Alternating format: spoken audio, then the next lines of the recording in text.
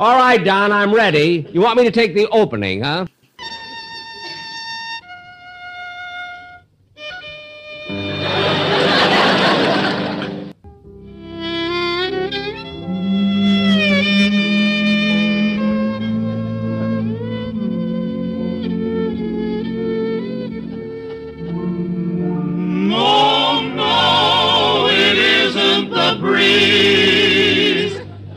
Buck Benny. It's a two-fisted, quick-triggered marksman who shoots from the hip and never misses. Well, hello again. This is Buck Benny speaking. It's 2019 as I record this. I thought I'd come on and just say that I've added a little bit to this podcast, so it's a little different than our normal ones. So we're going to start out with the episode from 1949, the second episode of 1949. Then, in that episode, the Colemans are Jack's guests. They're always great on there. After that, then we go to the Phil Harris Show, and the Phil Harris Show is about an engagement ring. Should be a great episode. After that, we flip over to jumping back 10 years to get Jack Benny at one of his great lunch counter episodes. I always love those episodes when they go and have lunch, and the folks that are behind the scenes. Everything's great about that. But he does talk about the Screen Guild Theater that he was on at the time, or he made an appearance on. So I've also included that. The other person that appeared on the Screen Guild Theater, and that closes out our night that as a fourth episode, but the person that appears on Screen Guild Theater with Jack, at least one of the people, is Judy Garland. So it became part of our Judy Garland series of shows that we present that has intros by Mindy, and Mindy does such a great job with those intros. I think she does a better job than any of the rest of us, really. And if you like this when you hear her intro, because I brought across the one with her intro on it. So when you hear her intro, listen to that. And if you really like that, and if you, of course, enjoy Judy Garland, I would really suggest you go to our other podcast sometimes, which is Judy Garland, the Judy Garland and Friends OTR podcast. And I really think of them as networks. You've got the Jack Benny podcast network that you're listening to now, and I have my Judy Garland podcast network that runs Bing Crosby shows and Railroad Hour and Al Jolson and just a bunch of great shows over there that I think you should check out. So if you haven't yet, make sure to go to Judy Garland's, and if you just type in Judy Garland podcast, it's the one that'll show up on any browser, and you can get there. The other thing I thought I'd say, some of the intros you're going to hear tonight and every night, basically I present shows. Some of them are from 10 years ago, some of them are from 5 years ago. You can kind of play and guess at how old they are. You can usually kind of tell by the sound of my voice and how many times I say how early they are in the process. I've gotten a little better at that over time. The other thing I thought I would say is that why we've been gone for, or why this last week has been crazy. You haven't gotten all that many podcasts this last week because we had a windstorm over here. My computer got messed up because it lost power, and so I've had to fix it, and I think we're back in good shape again.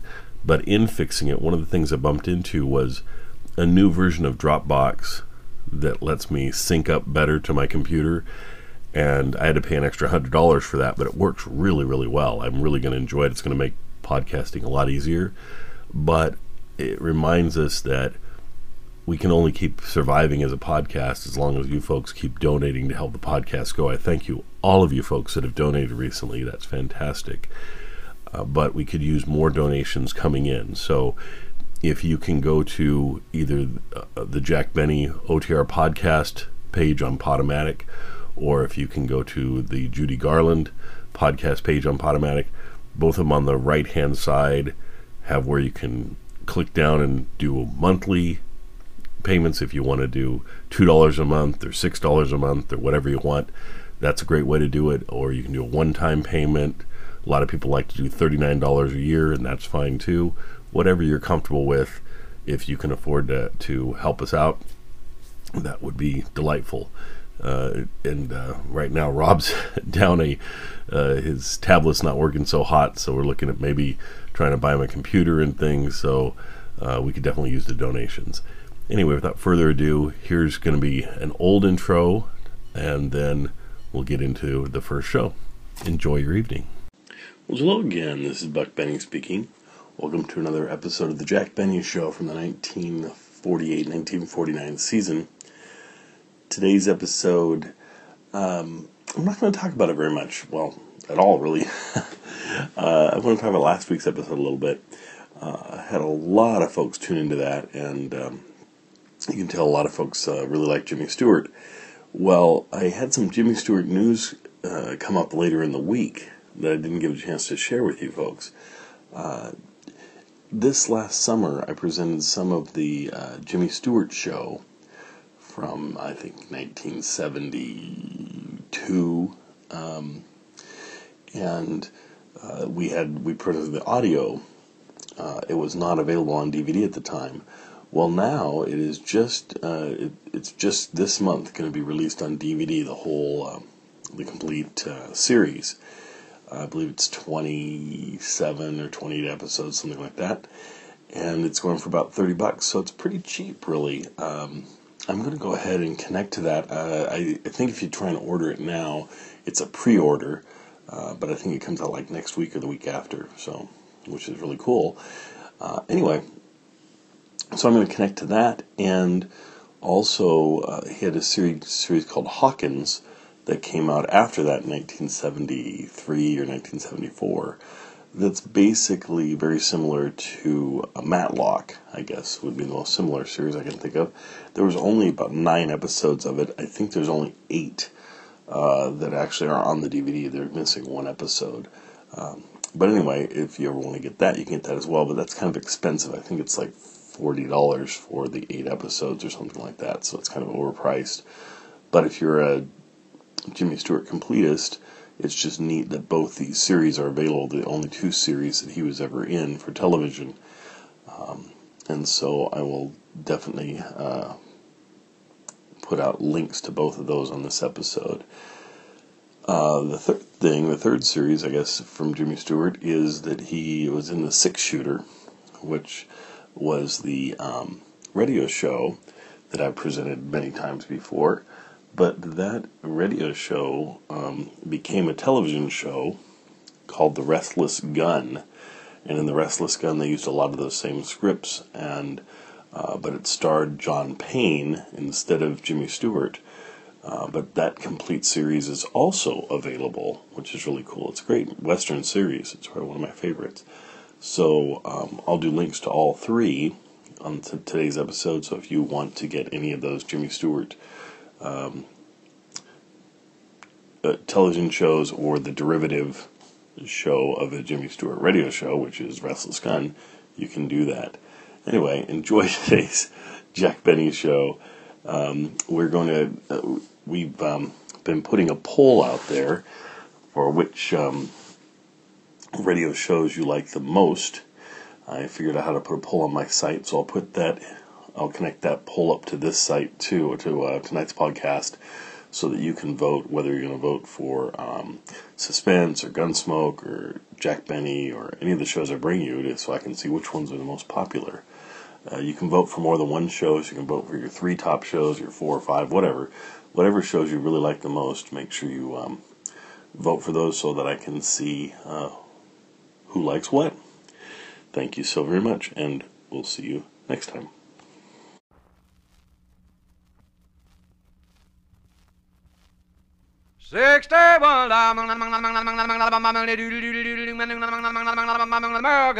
The Jack Benny Program, presented by Lucky Strike. Feeling low. Feeling tense. These 8 words are common sense. Smoke a Lucky to feel your level best. Smoke a Lucky to feel your level best. Your level best. That's just how you'll feel when you light up a Lucky. Because Lucky's fine tobacco picks you up when you're low calms you down when you're tense, puts you on the right level to feel and do your level best. It's important to know that fine tobacco can do this for you. And LSMFT, LSMFT. Lucky Strike means fine tobacco, mild, ripe, light tobacco that makes a grand smoke. So next time you buy cigarettes, remember, Lucky's fine tobacco picks you up when you're low, calms you down when you're tense, puts you on the lucky level where you feel your best and do your best. Yes, Smoke a Lucky to feel your level best. The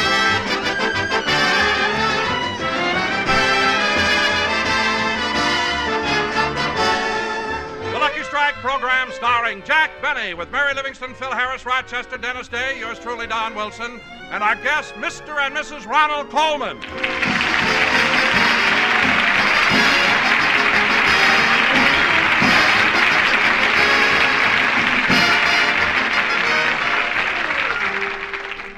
And now, ladies and gentlemen, let's go out to Jack Benny's home in Beverly Hills, where we find Rochester helping Jack fix up his scrapbook.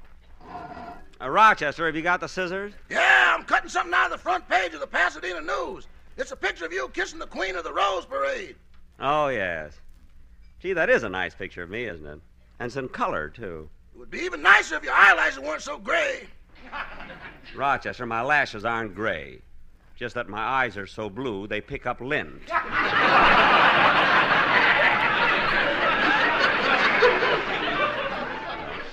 Now, Rochester, I've got enough clippings for my scrapbook. I better start pasting them in. You know? Boss, I looked everywhere, but I can't find the glue. Well, just mix some flour and water. That'll make a good paste. I thought of that, too, but we're all out of flour.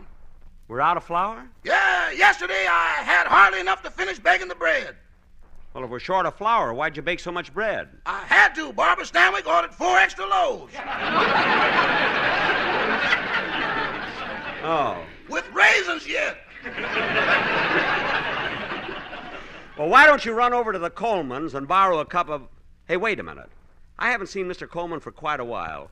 Hand me a cup. I'll go get the flour. Here you are. I'll be right back, Rochester. Ya-da-dee-da-dum, da-dee-da-dee. Ba-bum-bum. As long as I'm going over, I really should have brought a larger cup. Oh, well, I guess this cup will be all right. Can it be the trees that fill the breeze with rare and... Gee, there are a lot of people out today. La la la la la la la la la la la la la la la la. Thank you.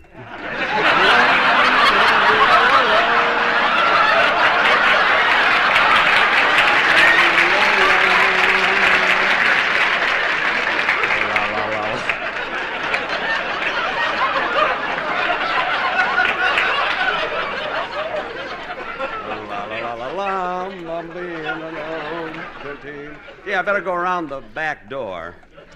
Yada-dee-da-dum. Gee, the Colemans keep their lawn nice and... Oh, isn't that cute? A garbage can shaped like an Oscar. You just lift up the head and throw the stuff in. When I make my next picture, maybe they'll give me a garbage can. I mean, an Oscar.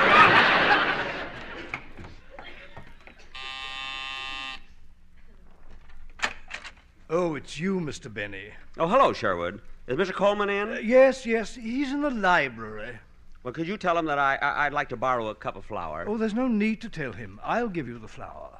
Oh, shall I come in? That won't be necessary. I'll sift it to you through the screen door.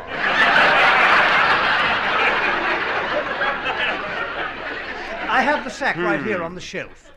What is that? Oh, by the way, Sherwood, I tried to call Mr. Coleman on the phone this morning, but I couldn't get him. Did he change his number since I talked to him last week? Yes, sir, 3 times. Oh, well, I hope he got the one he likes. You know? Will this be enough flour, Mr. Benny? Yes, I'm just going to use it to make a little paste. You see, I'm working on my scrapbook, and I'm sticking in the many things that have been said about me. You save those?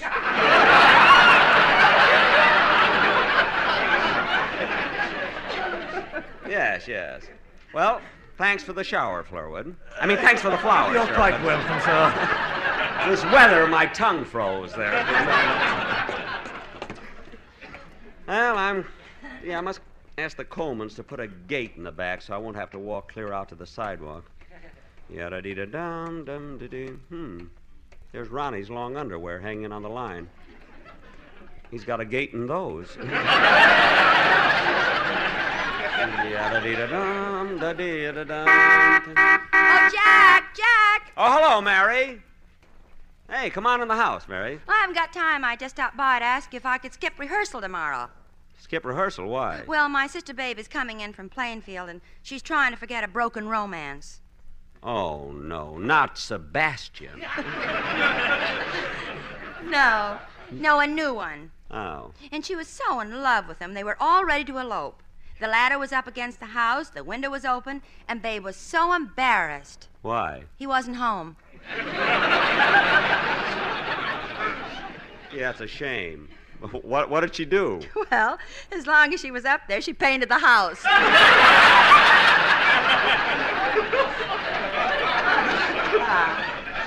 Well, when a guy gives you the brush, I guess you must use it.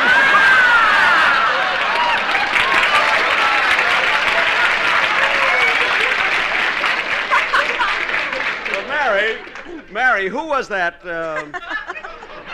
Mary, you know you got to ad-lib once in a while. Mary, who was this new love of hers? Well, I don't know his name, but she said he was making good money. He was a glass blower.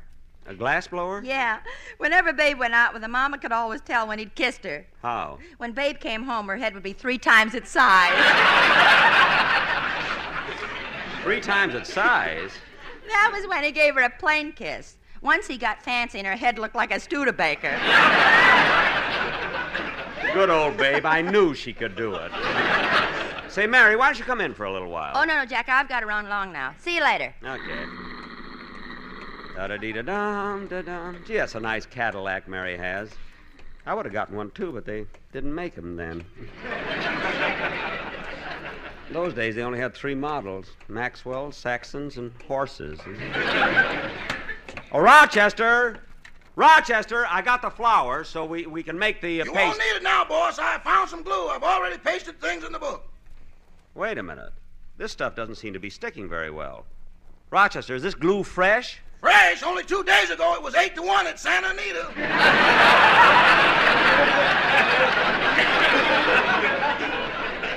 What? I had him across the board, win, place, and mucilage. No. Well, how do you like that? I'll get the door. Oh, hello, Dennis. Hello, Mr. Benny. I just came over to tell you the good news. Good news? What? I finally got 2 tickets for the Rose Bowl game.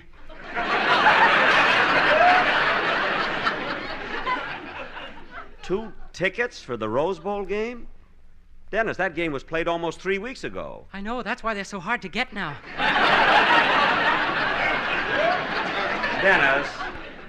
Dennis, come in a minute. Now, let me get this straight. Maybe I'm the one that's confused. Are these tickets for the game that was just played or the one that's going to be played next year? What do you care? I'm not taking you.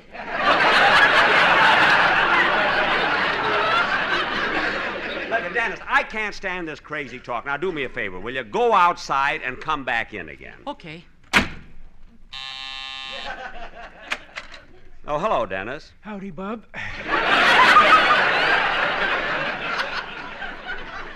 Well, that's better. Now you're Titus Moody. Yep, and I've got 2 tickets to the Rose Bowl game. Now put that out! Look, kid, what did you come over here for anyway? Well, I wanted you to hear the song I'm going to do on the program. Well, why didn't you say so? Let's hear it, will you? Okay.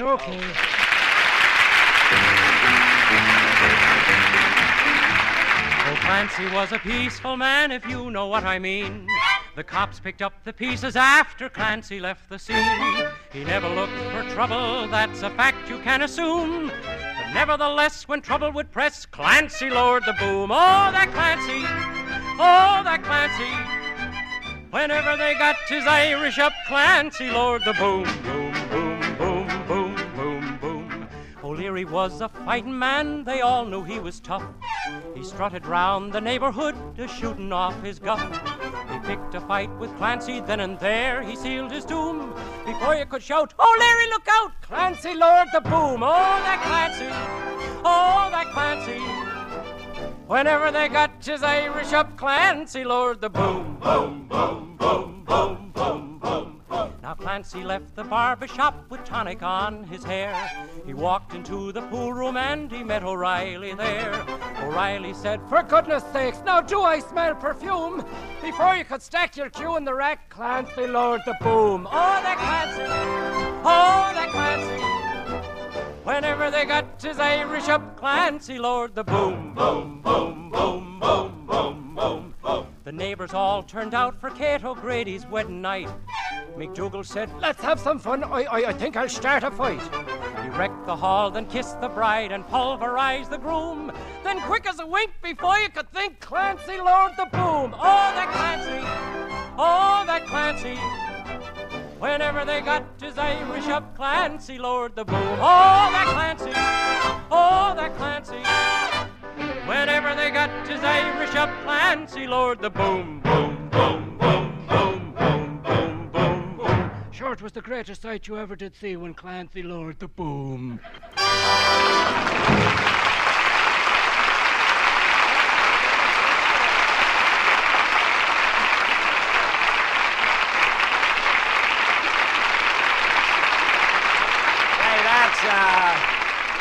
That's very good, Dennis. You sang that beautifully. Yeah, I heard it. Wasn't bad, kid. Phil, I didn't see you.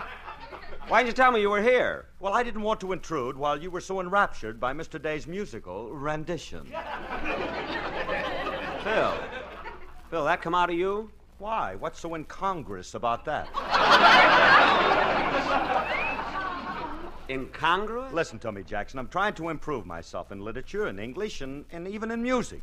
Music, too, huh? Well, that I'm glad to hear. Certainly, Jackson. I just came from the library where I picked up this book on music by Grofet. Oh, Ferdy Grofet? No, his brother George. George Grofet? I never heard of him. Well, here's the book right here. I've been reading it all morning. There it is on the cover, George Grofet. That's geography.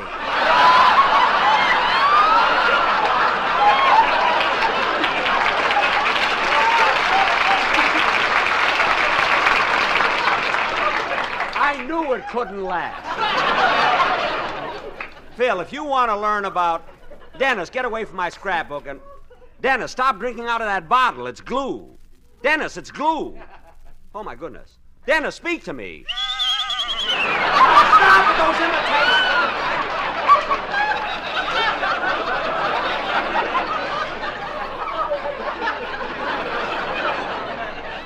Yeah, you better stop it, kid. If you want to get any place in show business, you got to stop being ridiculous, ludicrous, incompetent, and uncouth. Phil, where'd you learn all those words? Well, they're in my contract with Rexall. What? Right under the sobriety clause. Phil, do you know what sobriety means? No, what? It means that according to that contract, you're not allowed to take a drink. Holy smoke, I've signed my life away. Phil, denatured boy. Do me a favor. Pick up Dennis and that geography book, and let's I have a wonderful contract with my sponsor, Colgate. I don't have to sign anything. We just shake hands. Really? Yeah, but I think he's nearsighted. Your sponsor nearsighted? Why? When my option came up, instead of shaking my hand, he grabbed me by the throat. Well, if you gave him that Rose Bowl routine, I don't blame him. Now, look, kid. Boss!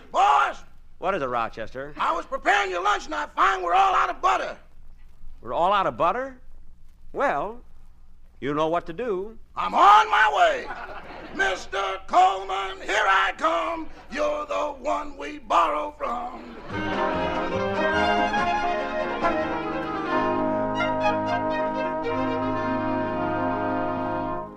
Oh, Ronnie, where are you? I'm in the library, Benita.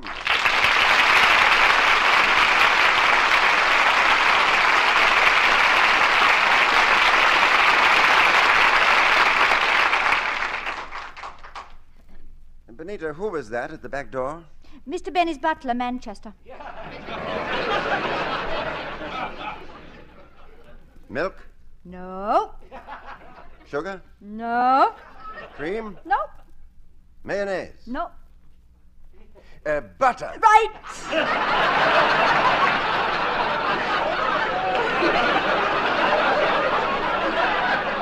Ronnie, you're really Wonderful. If you ever went on a quiz program, we could spend 2 glorious weeks in Honolulu. Yes, Benita, I'm getting sharp.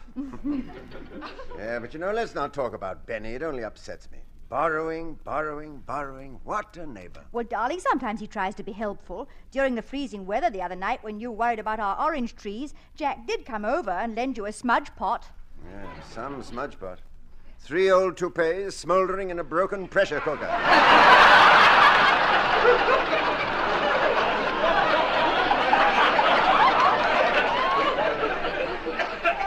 No, darling. But then what about the snow? Tuesday morning he volunteered to shovel all the snow away from our house, and he did it, too. Yeah. That was shrewd of me, telling him I dropped a dime on our front lawn.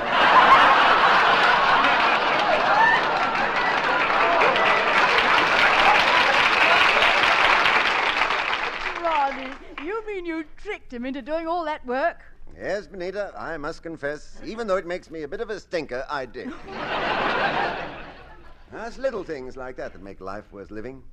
For once, I got even with him for his constant borrowing. Now, Ronnie, you shouldn't be too hard on Jack. After all, it isn't his fault that he's like he is. It's just fate.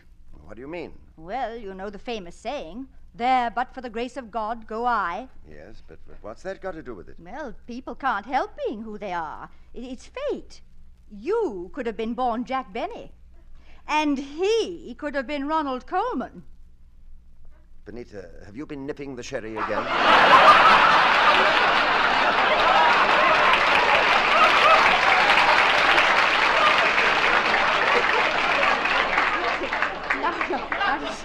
Stop. Stop joking. Now, it's something to think about. Well, I'm too tired to think about it now. If we're going out to dinner tonight, I'm going to take a little nap. I'll lie down here on the... Oh! Ronnie, I should have told you he borrowed the couch, too. Couch? Well, of all the... Darling, if you want to take your nap, why don't you just sit here in this easy chair? Well... You'd better hurry while it's still here. All right. I will. I'll turn out the lights and leave you alone. Thank you. Have a nice nap, dear. Sometimes Benita has the weirdest ideas. Imagine her saying it's just fate. That I could have been born Jack Benny. Whoa, what a nauseating thought.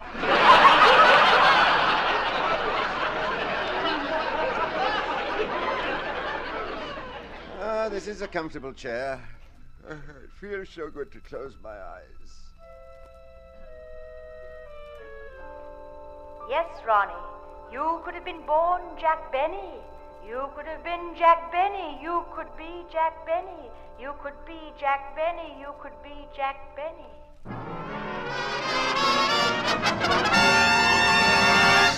Oh, boss! Mr. Benny! What is it, Rochester? Today's payday. Some of your cast is waiting in the living room for their money.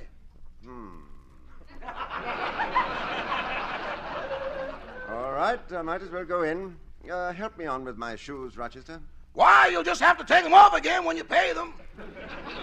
Yeah, I guess you're right. You know, Rochester, I'm a pretty lucky man. My cast has been wonderful to me. They're always on time, they work hard, they try their best, and always give great performances. I wish there was something I could do to show my gratitude. Why don't you give them a raise? I will not.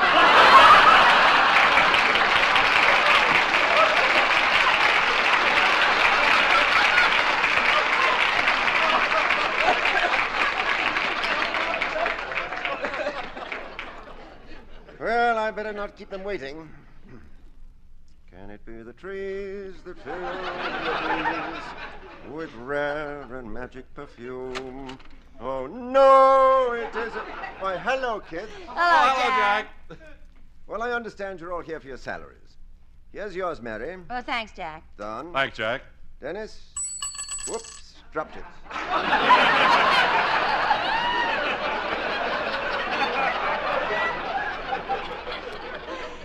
Say, Jack, did you hear the latest news about Don? He's got another show now. Well, congratulations, Don. What program is it? Well, it's the Alan Young show, Jack. We started last week. Alan Young, eh? He's a clever comedian. How does it feel, having 2 shows? Oh, wonderful. And the nice thing about it is that one of my bosses is young.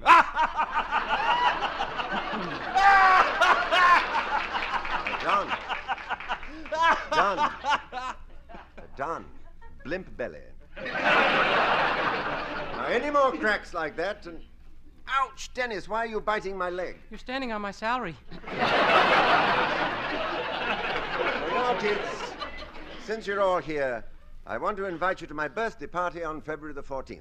Say, that's right, Jack. Next month is your birthday. Yep, time sure flies. 1 more month and I won't be 39 anymore. 39?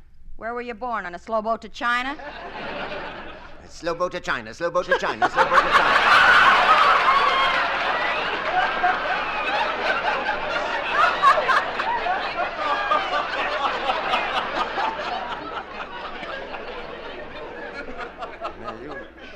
You better watch it, sister, or you'll be on a fast bus to the Maycomb.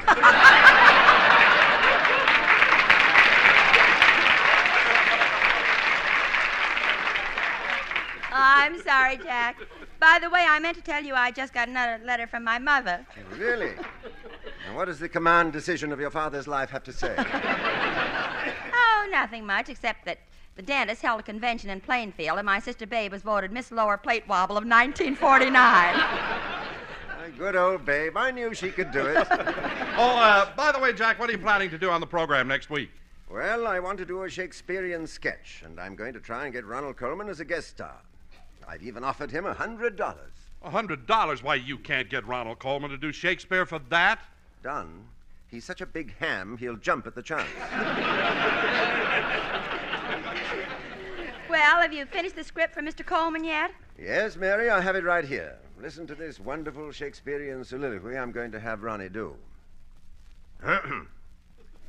To be or not to be, that is the question.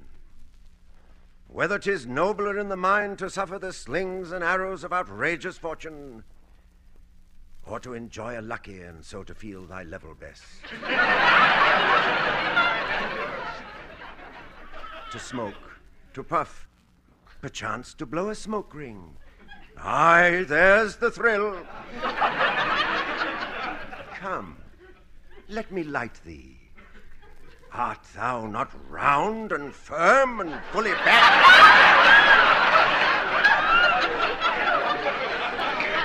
Art thou not first again with friends, Romans, countrymen? Art thou not a noble creation? Your praise is tripping lightly from the nimble tongue of speedy rigs. Aye, Horatio, the tobacco's the thing that makes a lucky fitting for a king.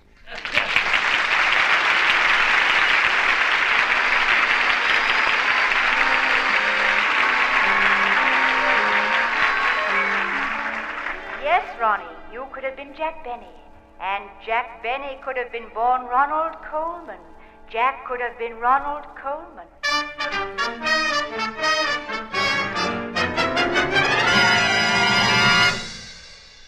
Oh, Ronnie! Ronnie, where are you?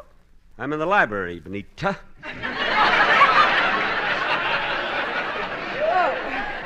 Oh, yes, you always are. What are you doing, Ronnie? I'm looking at the list of nominees for the Academy Awards. My name isn't on it. But, darling, you didn't make a picture this year. How can you expect to win anything? I thought they might give me some sort of an award for living next to Benny. Gad, how I despise that blue-eyed baboon. No, darling, don't pick on his appearance. Why not? After all, Benny's eyes aren't really blue. I happen to know that he dyes them. Don't forget him, dear. Remember what happens to your blood pressure when you think of Benny. I can't help thinking of that jerk, always borrowing eggs, milk, cream, butter. Butter! Doesn't he have anything of his own? What does he keep in his icebox? A film of The Horn Blows at Midnight. Oh, yes, if I ever made a picture like that, I'd ask Clancy to lower the boom. Oh, Ronnie, forget Jack, and let's talk about something else. I haven't told you before, but I'm planning a hunting trip for us up in the High Sierras. In the High Sierras? Or are we going to hunt bear? No, we'll be wearing your long underwear.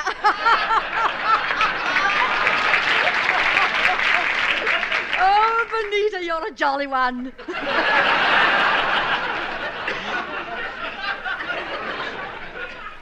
That's not funny, Benita. Anyway, I don't want to go hunting. I'd rather go to the races at Santa Anita. Benita. Oh, Ronnie, you're so cute. Come here, darling. Oh, don't, dear. Don't. You're tickling me. Oh, stop being so dignified. It's only us. You know, darling, I'm a lucky man, having such a beautiful wife. Come here, Benita. Let me kiss you. Oh, Ronnie, that was wonderful.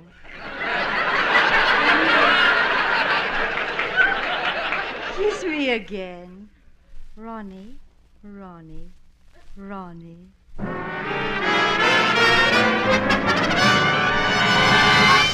Ronnie! Ronnie, wake up! What?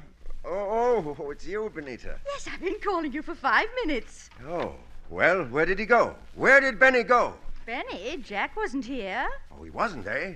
Now, Benita, I distinctly saw you kiss him. Me kiss Jack Benny? Have you gone out of your...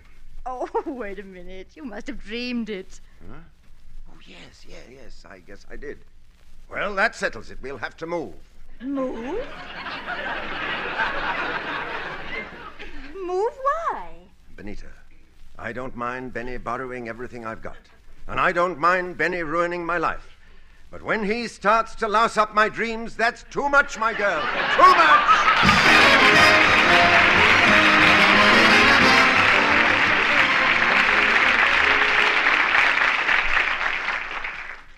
Ladies and gentlemen, the nation's fight against infantile paralysis continues relentlessly. But your contributions must keep rolling in to continue this fight.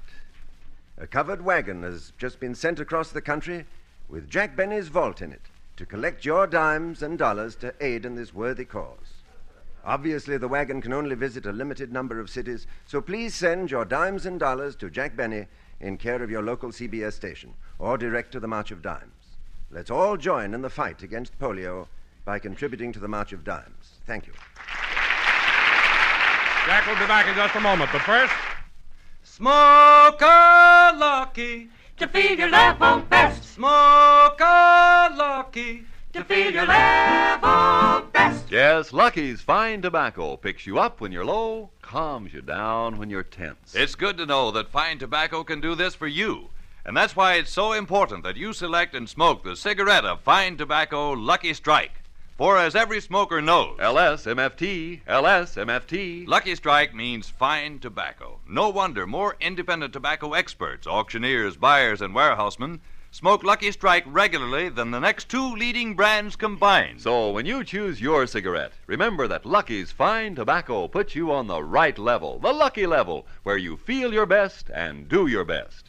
Yes, when you are feeling low, feeling tense, these 8 words are common sense. Smoke a lucky to feel your level best. Smoke a lucky to feel your level best.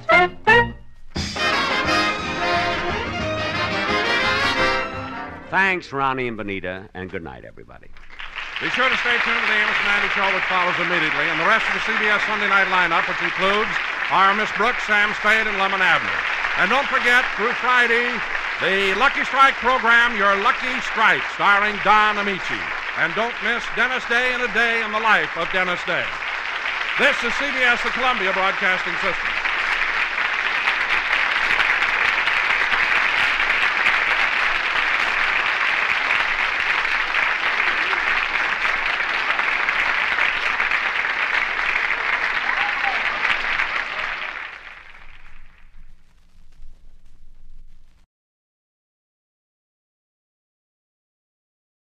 Good health to all from Rexall.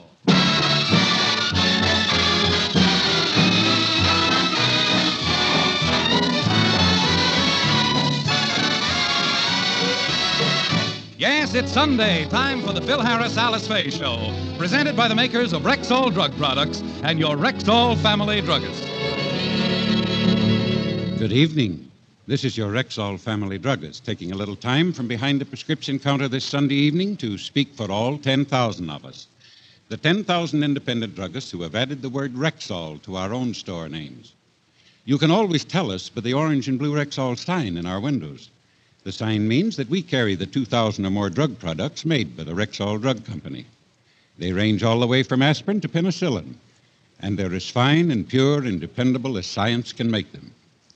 We independent druggists recommend them to our customers because we know you can depend on any drug product that bears the name Rexall. Good health to all from Rexall.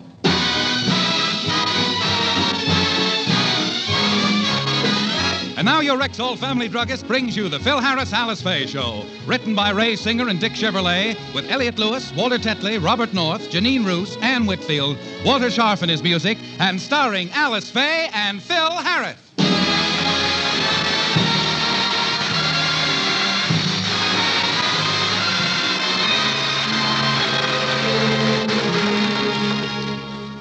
This morning, there was a little excitement in the Harris household. Alice and Phil were in the kitchen just finishing breakfast when an excited William burst in on them.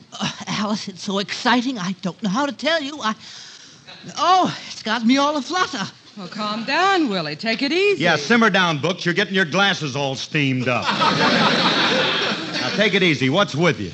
I have wonderful news. Romance has come into my life. I'm going to become engaged. Oh, now, Willie, isn't it rather sudden? I never expected this. I did. I knew it was going to happen when he caught the bouquet at Betty Sharp's wedding.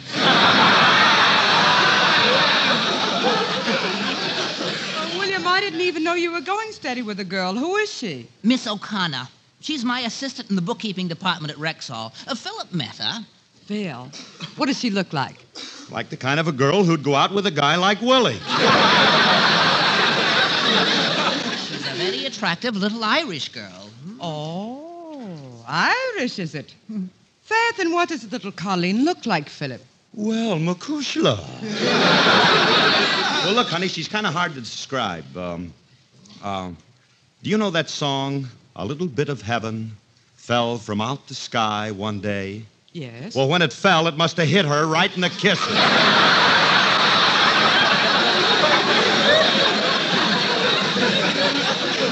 William, you've only known this girl a few weeks. Surely you're not serious about being engaged. Oh, but I am. I even bought the engagement ring. Here it is. Isn't it a beautiful ring? Yeah, and look, there's a place for a stone, too. It has a stone. It may be small, but it's a beauty. Alice, don't you think this is a beautiful diamond? Well, what do you think of the diamond? Well, give me a chance. I haven't found it yet. Do you think it's awfully small, Willie? Well, I could have gotten a larger one, but I don't believe in a vulgar display of jewelry. Oh, in other words, you don't believe in being ostentatious. What was that last word? Ostentatious, capital A-U-S-T-I-N, and you take it from there. The word is ostentatious, and I doubt if you even know what it means. Know what it means? Are you kidding, Clyde? Ostentatious. It's a French word meaning why spend a lot of cabbage for a ring when you can get the same thing for a nickel out of an iron claw machine? You know, William, I'd like to meet your girlfriend before you get engaged. Why don't you bring her over here tonight? Well, splendid, Alice. We'll announce our engagement from here. By the way, do you mind if I leave the ring with you for safekeeping? I paid $42.98 for it, and I don't want to lose it. You paid all of $42.98 for a diamond ring? My, what a horrendous price. Give it to me, Willie. I'll take care of it for you. Guard it with your life, Philip. Well, I'll run along now and see you tonight. Oh, to think that at last I have found romance. I'm just a vagabond lover. And I'm a dream girl, it seems. Oh, no. The Rudy Valley of Encino. Don't make fun of him, Phil. He's so happy about the whole thing. Gee, I hope nothing happens to break up his romance with Miss O'Connor. What if it does? Willie can get another girl. There are plenty of fish on the beach. You mean in the sea? On the beach. When he gets them, they're washed up.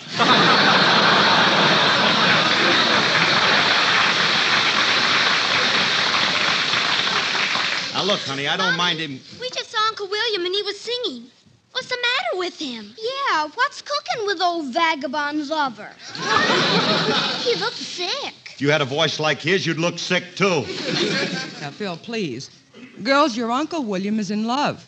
He's going to get engaged to be married. What's engaged? It's the ether before the operation.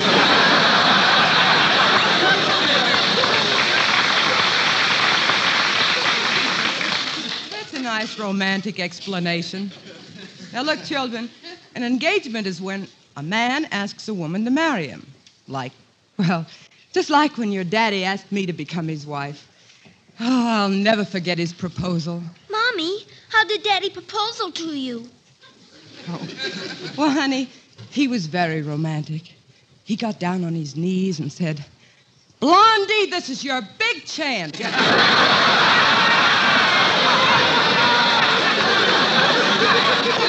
I put the lug on you for $2 for a marriage license?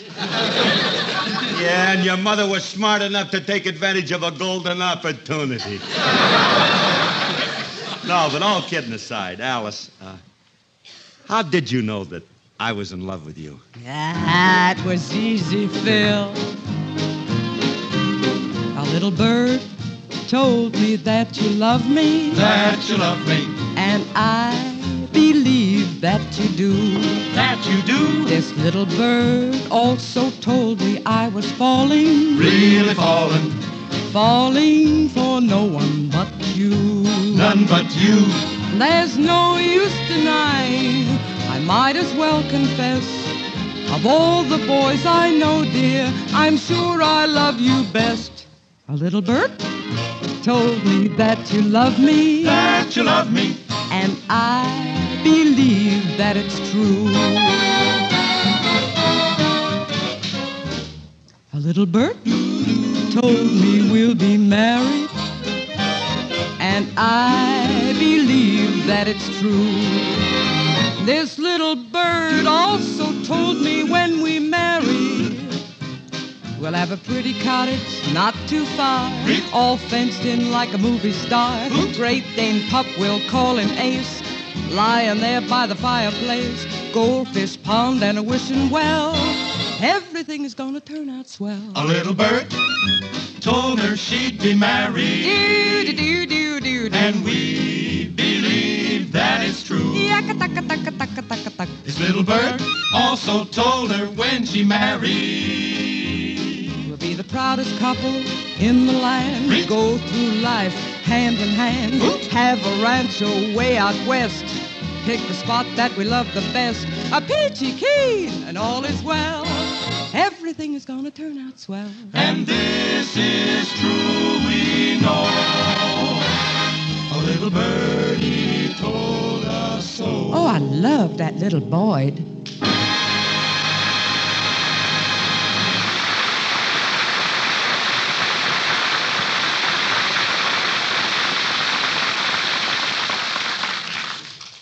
Well, come along, girls. I want you to get ready for Sunday school. And Phil, please put Willie's ring away someplace. Okay, I'll put it away. Bet this thing's going to... Put away his ring someplace. I bet this thing's going to look awful silly on a girl's hand. I'm going to slip it on my finger just to see how silly it does look. Fine ring. How any guy'd have the nerve to give a ring like this to a girl. Hiya, Curly. Oh. Hello, Frankie. Alice told me you were in the kitchen, and I...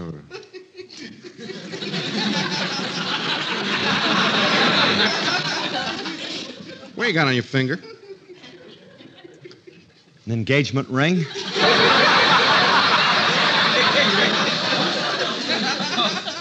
Oh. May I throw you a linen shower?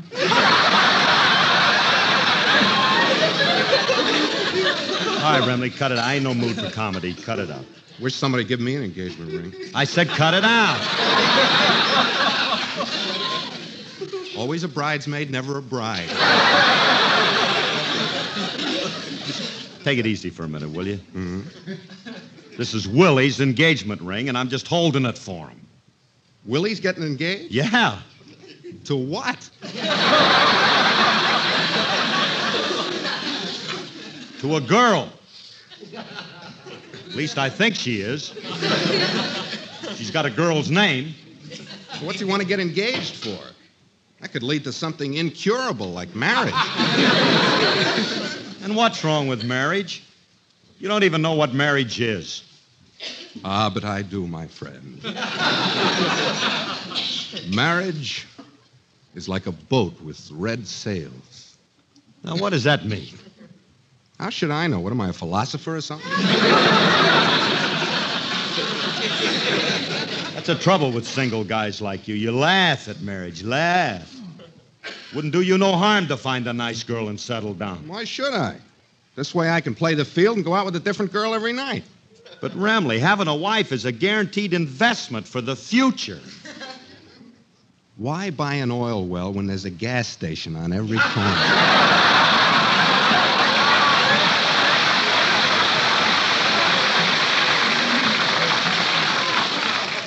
I can't understand you. What's the matter with you, Remley? What are you thinking about? Wouldn't you like to settle down and have a family? Well, that I might like. I knew you were a softy. Just think, Frankie. Just think. You get married, buy a nice home in the country, and after a year or two, you hear the patter of little feet running around the house. Just feet, no babies?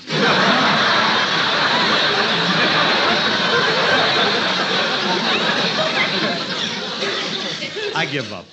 Forget about it. Okay. Well, wait a minute. I better take Willie. Hey, Remley. Come on. That Willie's ring is stuck on my finger, and I can't get it off. Won't come off. What am I going to do? Guess you'll just have to marry Willie. I'll cut my finger off first.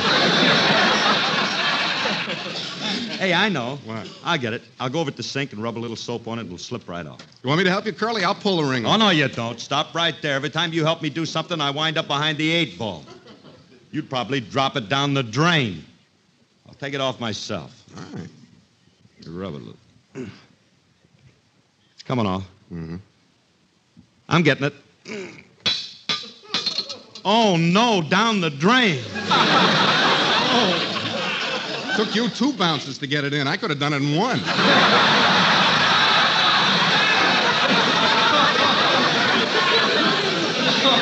Frankie, will you be serious a minute? I got to get that ring out of that pipe. Willie's supposed to give it to his girl tonight. Unless that dame's a plumber, she ain't going to get engaged. You ought to be ashamed of yourself, Curly. Dropping that poor girl's ring down the drain and she hasn't even seen it yet. Hey, I better call her and tell her to hurry over at the corner of 5th and Main. What for? So she can lift the manhole cover and get a glimpse of it as the ring floats by. What a romantic way to get engaged. Oh, Curly, it can't float away. It's probably stuck in the trap at the bottom of the sink. Yeah. That's right, that little thing. No curves. Sure, all we got to do is take the trap off. That's it. Hey, let's go get my wrench. I don't know. I get into more trouble than Elmer. I'd ask you who Elmer is, but I know it would only lead to a song. Well, it's going to lead to one anyway.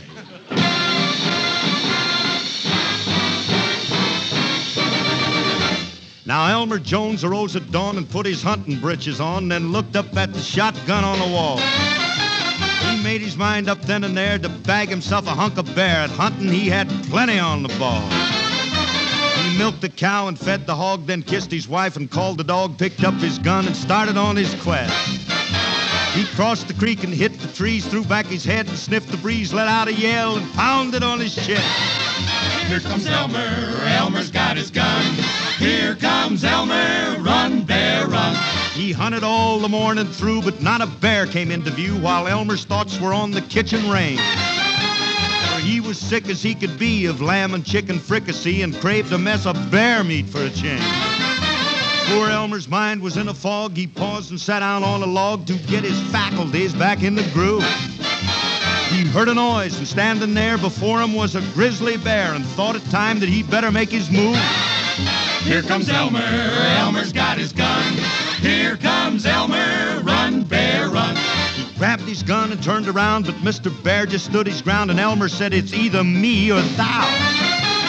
The gun refused to go, and so he knew that somebody had to go and said, farewell, I'm leaving as of now. Then Elmer's shoulders sprouted wings, his feet developed inner springs. To linger longer, he was disinclined. He ran so fast through muck and mire, his ankles set his socks afire, and still that bear kept coming on behind. Here comes Elmer, Elmer's got his gun. Here comes Elmer, run, bear, run. A deer with antlers 8 feet wide got in the way of Elmer's stride as both of them went heading for the brush. Then Elmer said, now listen, son, if that's the fastest you can run, move over, 'cause I'm really in a rush. The bear was gaining inch by inch and finally reached out for the clinch as Elmer saw the fence around his place. He leaped the fence and landed hard, jumped 60 feet across the yard and slammed the kitchen door in Bruin's face. Here comes Elmer, Elmer's got his gun. Here comes Elmer, run, bear, run. The bear was trying to get inside while Elmer sought a place to hide, and Mrs. Jones began to pull her hair. She said, this fuss has got to stop. Why don't you let the matter drop? And Elmer said, honey, go tell it to the bear. Then Elmer's wife said, listen, goon, how come you think you're Daniel Boone, whose appetite on bear meat used to thrive? He said, honey, I'm sure that you're aware that Daniel always killed his bear, but I done brought this baby home alive. Here comes Elmer, Elmer's got his gun. Here comes Elmer, run, bear, run.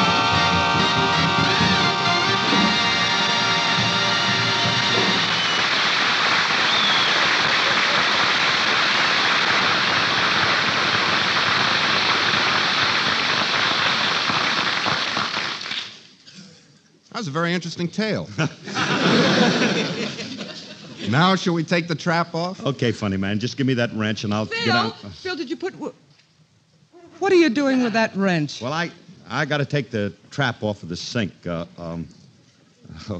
Willie's ring is down the drain. Oh, no. How did it get down there? I couldn't say. I could. Curly dropped it down. Francis Waldo. You have snitched again. Well, honey, we... Phil, how do you do these things? Now, look, we've got to get that ring out of the drain before William comes over with his girl. I'll call a plumber. We don't need no plumber. All Frankie and me has to do is just remove that little trap. Now, wait a minute. Do you fellas know what you're doing? Alicia. Please. To get the trap off, all we have to do is bend this elbow. Yes, but do you know how?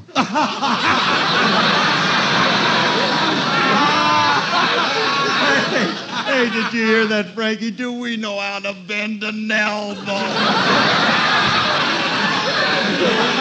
Alice, you're looking at two of the most experienced elbow benders in the...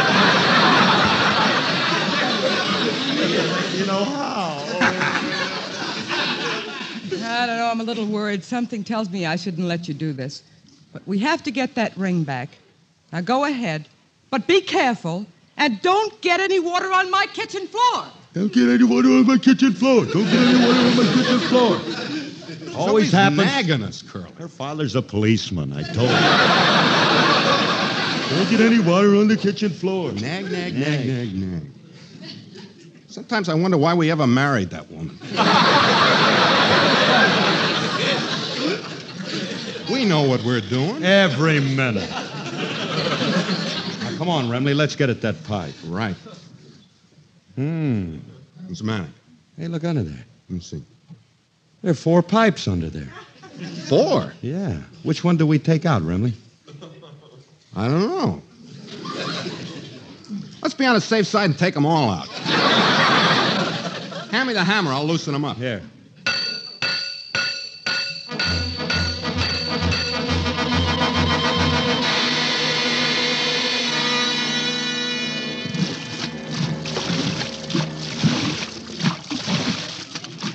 Oh, Remley, why do I always listen to you? When will I ever learn? Stop sitting there beefing. Swim over here and help me.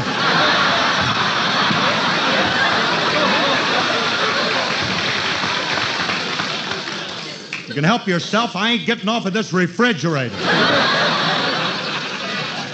Look at that water. It's up to your waist. So we got the kitchen a little damp. We got the ring out of the pipe, didn't we? Yeah. When the water rushed out, we heard it fall on the floor, but we haven't found it yet. Been looking for it for an hour. Be patient. Oh, patient, he said. You keep looking, you'll find it. Go ahead, dive in again.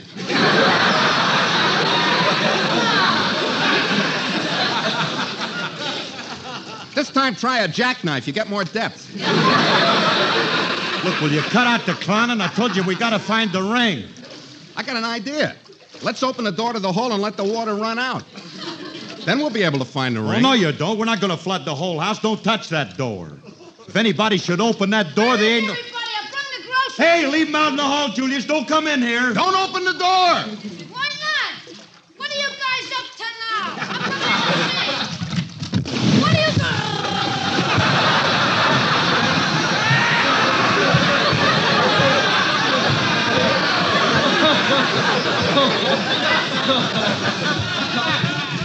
Hey, Curly, look at him go down the hall.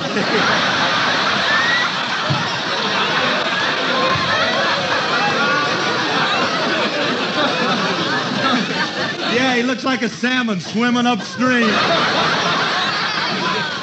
Run for your lives, everybody! The dam's busted! Who opened the dike? Be quiet, will you? Do you want Alice to come down here? Be quiet, he says. They're trying to drown me and they want me to be quiet. What are you, a couple of wise guys or something? Well, we warned you not to open that door. How was I to know you got a reservoir in your kitchen? Next time I make a delivery here, I'm coming in a submarine. This house is the darndest place to...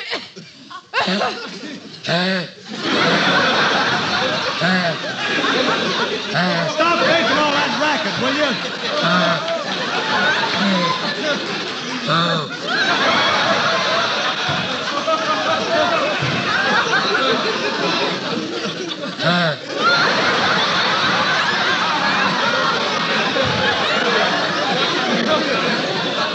Hey, kid, you got some seal blood in you?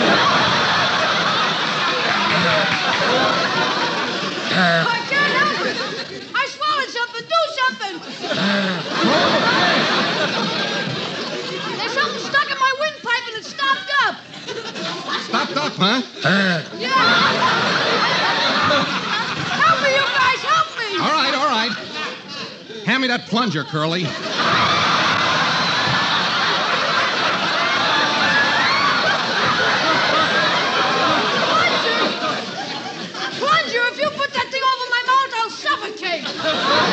That's right, that kid's right, Frankie. What do you want to do, asphyxiate him? You can't do that. If that pipe stopped up, there's only one thing to do. Here, Julius, drink this. What is it? Drano. Now,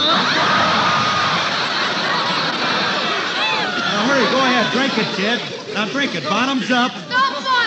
Whatever it was that stuck in my throat, I just swallowed it. Well, then, good. Now, leave us alone, will you? We got to look for a ring. I've been looking, Curly. I looked all over the floor. I can't find it anywhere. Well, it must be here. We heard it drop. The floor just didn't open it up and swallow it. How could it get out of the...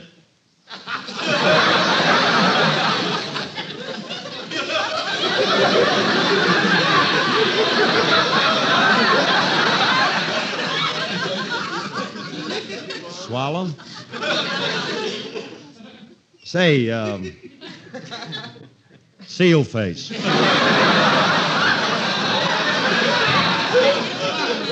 That thing you swallowed, Julius, what did it feel like? Kind of round and hard. Oh, no. Oh, no, he swallowed the ring. How are we going to get it, Frankie? There's only one way we can get it out. You mean? Prepare for surgery, Dr. Harris.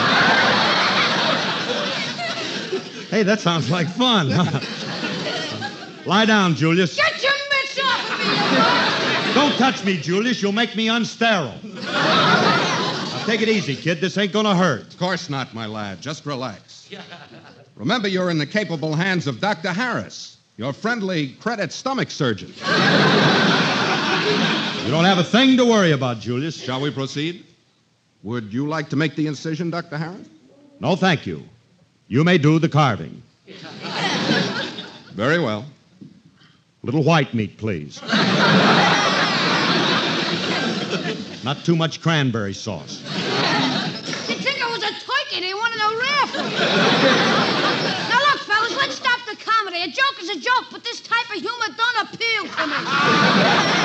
We ain't joking. You swallowed Willie's engagement ring, and we got to get it. Yeah, because he's supposed to give it to his girl tonight. If we don't get it out of you, it's going to break up their romance. Now, you're not going to be an old meanie and refuse to let us operate on you, are you? Oh, perish the thought. Never let it be said that my stomach stood in the way of true love. Good boy, Julius. Then you let us do it? You let us operate on you? Go plug up the hole in your head. I'm getting out of here before I... Oh, Bill, what have you and Frankie done now? The hole is soaked. And Alice told me what you did with my ring. Where is it, Philip? Well, you see, Julius had the ring, and Philip, stop stalling. Miss O'Connor's promised to marry me as soon as I give her the ring. But, Willie, it's going to take a little time, and I won't wait. I can't get married without that ring, and I want to get married now. Right now? Now. Well, in that case, Willie, there's only one thing to do. Give me your hand. Give me your hand. Philip, why are you placing my hand on Julius's stomach? Quiet. Dearly beloved, we are gathered here to join these two in matrimony. Philip, stop that. I now pronounce you man and abdomen. Congratulations. Phil. Now, look, Phil, you're acting like a madman. What's going on here? Oh, honey, Julius swallowed the ring. He swallowed my ring? Julius, you come with me. We're going to see a doctor. Okay, goodbye, everybody. So long, kid. Hey, kid, you make a nice-looking couple. Yeah. Just think, part of me is now Mrs. William Emerson Fay. Ooh, what a nauseating thought.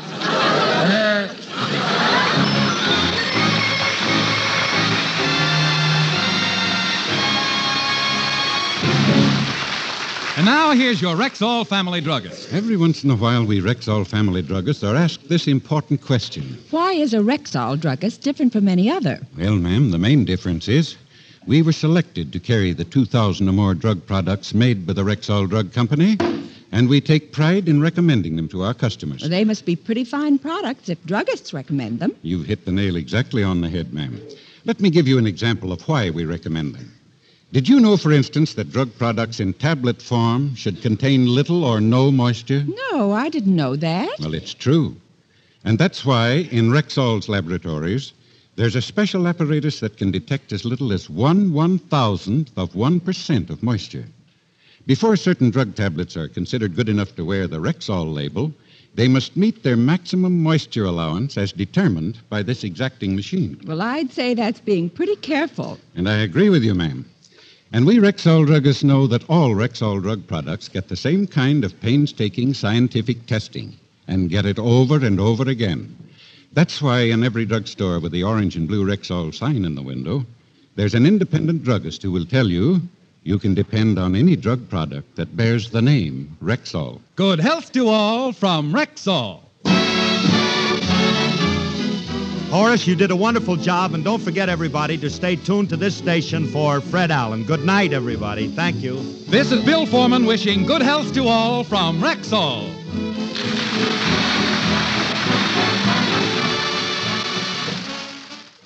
This is M. His name is Titus Moody, Bub. I just want to say that there's a fella coming on the air who is comical as all get out. Yes, sir, this man has real snappy stuff, wholesale and retail. His name is Fred Allen. So just sit there and listen to NBC, the whole darn National Broadcasting Company.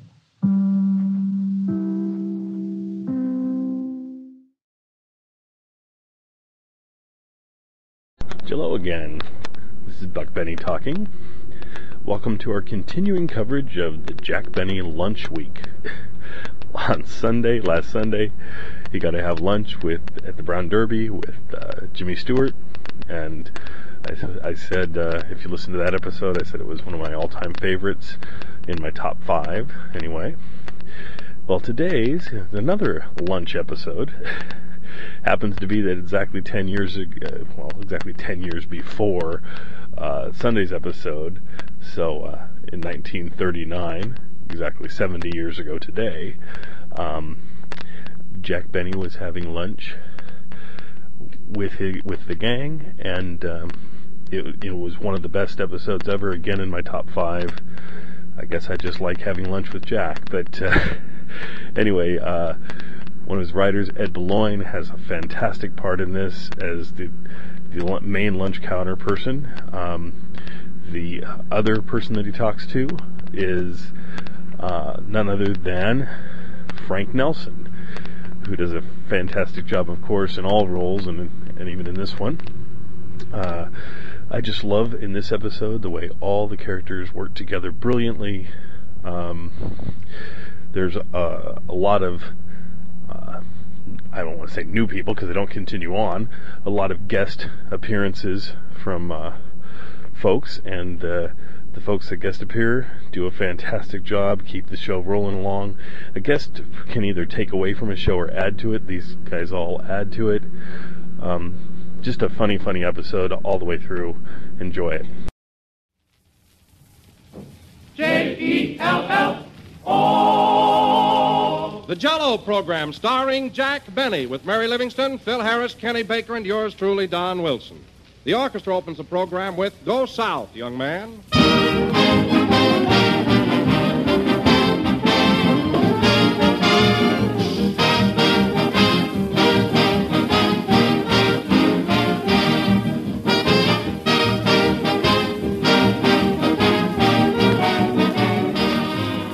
There's a popular song out now called April in My Heart, and that gives me an idea. April with its fresh springtime colors is a long way off, but you can get a touch of spring into your menu tomorrow.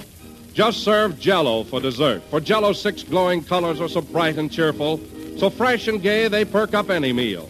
And those 6 delicious flavors bring you extra rich fruit goodness. Strawberry, raspberry, cherry, orange, lemon, and lime, everyone is crammed with extra fruit richness, a depth of flavor that rivals the fresh, ripe fruits themselves. No matter how you serve it, dressed up or perfectly plain, Jell-O is a grand dessert. Tempting and good with extra rich flavor, bright and gay with springtime color. So ask your grocer tomorrow for America's favorite gelatin dessert, Jell-O.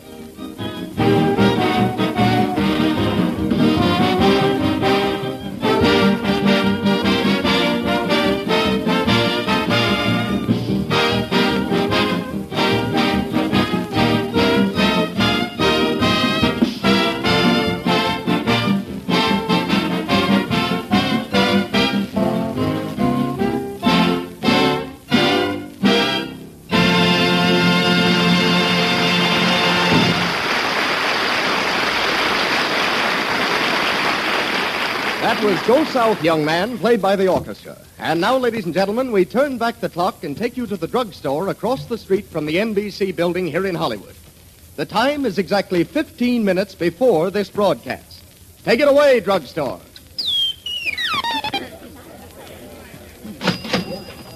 You'll have to hurry, Mary. We haven't got much time. Well, I'm hungry. Look, if you'll wait till after the broadcast, I'll take you out and buy you a full-course dinner. I'm no gambler. I'll take a sandwich now.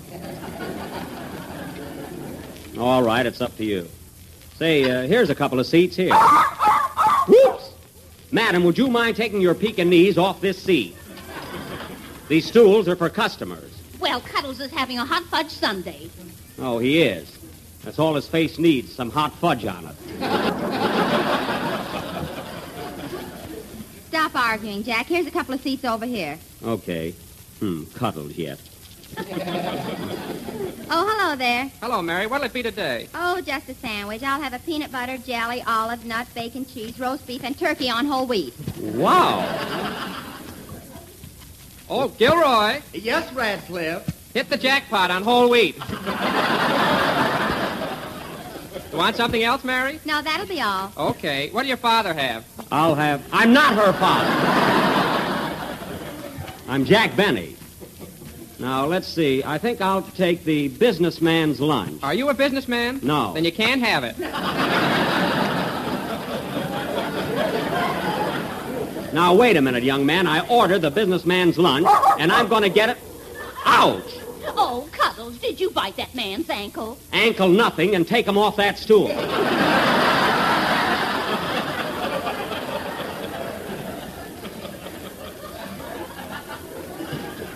Fine Pekingese. Well, I bought him at a sale. A sale? Yes, he was marked down from a Great Dane. Well, that's very interesting. All right, mister, what do you have? Oh, I'm not in the mood to eat now. Just bring me a cup of coffee. Oh, here's something good, Jack. A Dunker special. A Dunker special? What's that? Coffee, donuts, and rubber gloves, 15 cents. Well, that's very sanitary, but not for me. Oh, I know what. I'll have a chocolate malted milk. A chocolate malted milk. Yes, and put an egg in it. Fried or scrambled? Look, I want a malted milk with just a plain raw egg in it. A raw egg. Okay. Oh, Gilroy. Yes, Radcliffe. One malted milk for a barbarian. What a smart aleck. Pardon me. I'd like 2 aspirin tablets and a glass of water. Yes, sir. Here you are. His face is familiar. Here's your sandwich, Mary. A 5-decker. Oh, boy, isn't that something? Yeah, it looks like Grauman's Chinese with potato chips. That's right. It's even got footprints in the mayonnaise. Oh, you're just making that up. Here's your malted milk, Groucho. Hey, wait a minute. I ordered a malted milk, and this is an ice cream soda. That's not ice cream. That's an egg. Well, the least you could do is take it out of the shell. You clumsy dope. Can't you break an egg? If I could break an egg, I'd punch you right in the nose. Oh, you would? Say, Radcliffe, is that man annoying you? No, Gilroy. Put down that cupcake.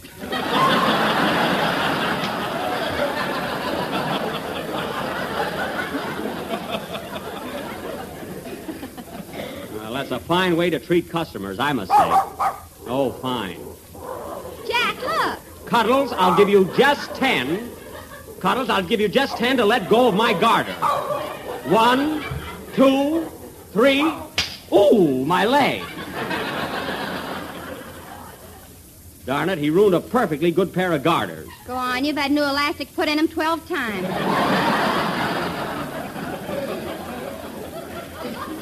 Well, the metal isn't the least bit rusty. Gee, I don't want this malted milk now. Well, why don't you order something else, Jack? Yeah. Say, Buddy, what's that lady having over there with the ice cream, pineapple, whipped cream, and marshmallow, and the cherry on top? Where? Right over there. That's her husband.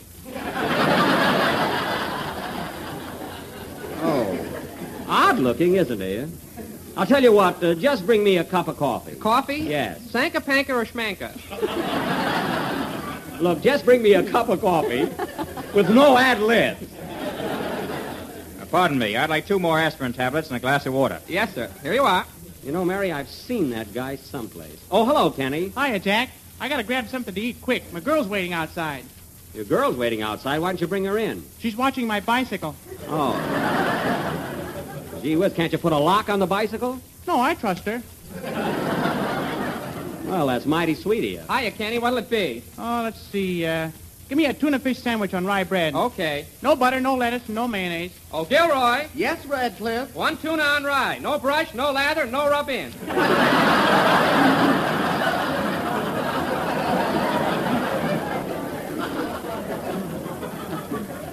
Now that's just showing off. Oh, say, Radcliffe, I want a side order of coleslaw with that. Just a minute. Hey, Gil. Yes, Brad. Have we got any coleslaw? Oh, just scads of it. Well, that's entrancing. Oh, Jack, there's a scale over there. I think I'll go over and weigh myself. Okay. Oh, wait a minute, Mary. I'll go with you. Don't eat my sandwich, Jack. I won't. Say, I wonder what time it is anyway. Oh, go away, you little runt. Scat. Come here, Cuddles. He's just jealous because you've got hair.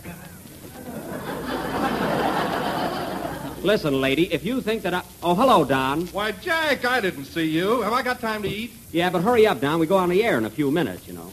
What'll it be, Mr. Wilson? Well, I'd like a glass of milk and a large dish of Jell-O. What flavor? Strawberry, raspberry, cherry, orange, lemon, or lime? Mix them up with sliced bananas. Don, get 2 spoons with that. I'll race you to the middle. Last one there has to pay for it. Pardon me. I'd like 2 more aspirin tablets and a glass of water. Yes, sir. That's 6 aspirin tablets. Say, mister, have you got a headache? No, but don't tell the clerk. He'll think I'm nuts. Toodaloo.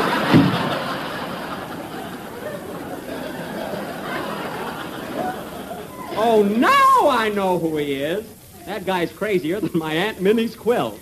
Say, Jack, if we don't want to be late, we better be getting over to the studio. Yeah, we're out in a few minutes there. Oh, Jack, I just got on the scales, and how much do you think I weigh? How much? 103 pounds. Boy, have I been put on weight. You been what? I said I've been putting on weight. Boy, have I been put on weight. 100.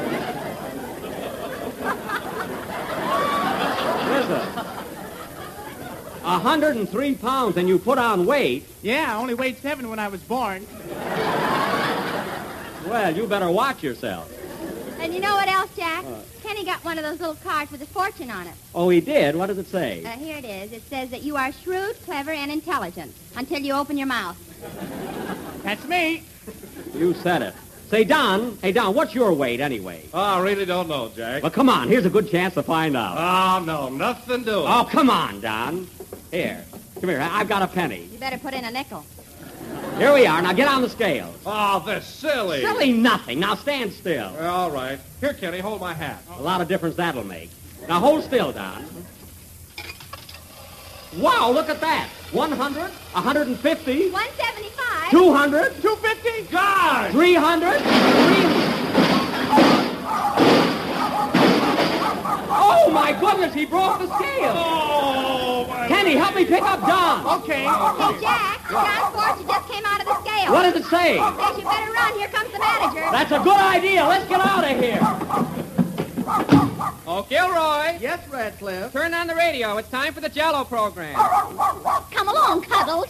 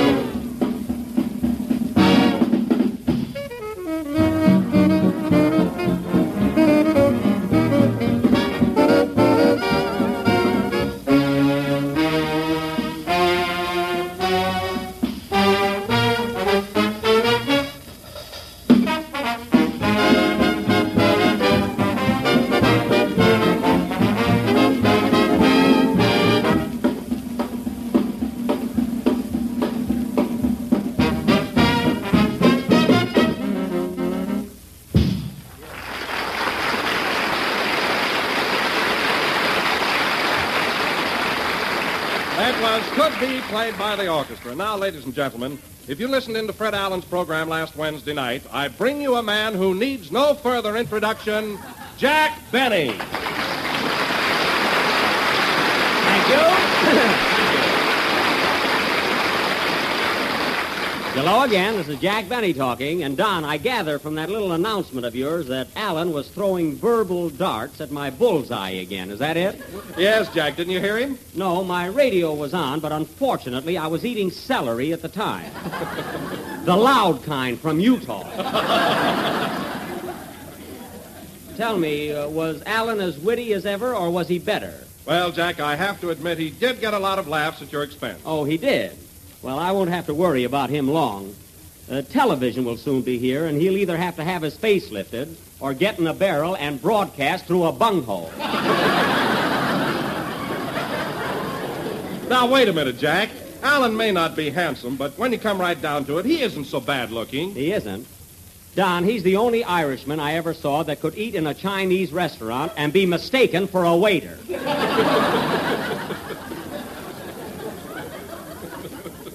If he wasn't allergic to soap and water, he could open a laundry. Now, let's drop the subject of Mr. Allen. Oh, by the way, Don, I noticed you were limping when you came into the studio just now. Did you have an accident of some kind? Huh? Well, Come on, Don, tell us. Well, let me see. Oh, yes, I was out riding this morning and my horse threw me. Oh, threw you? Don, there's a possibility that you could have fallen off a horse.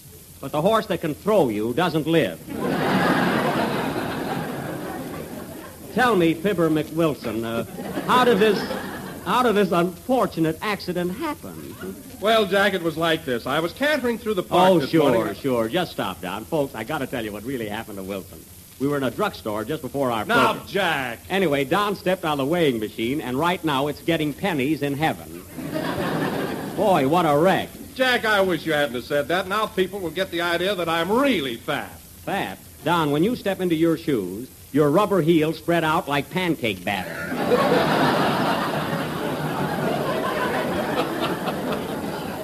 I can't understand how a guy can gain so much weight on the salaries I pay. You're not kidding. You know, Don, every time I look at you... That woman would have to bring Cuddles to the broadcast. Oh, hello, Phil. Hiya, Jackson. How's the boy? Jackson? Phil, every time I meet you lately, you call me Jackson. What's the big idea? Well, that's as close as I can get to jackass and still be polite.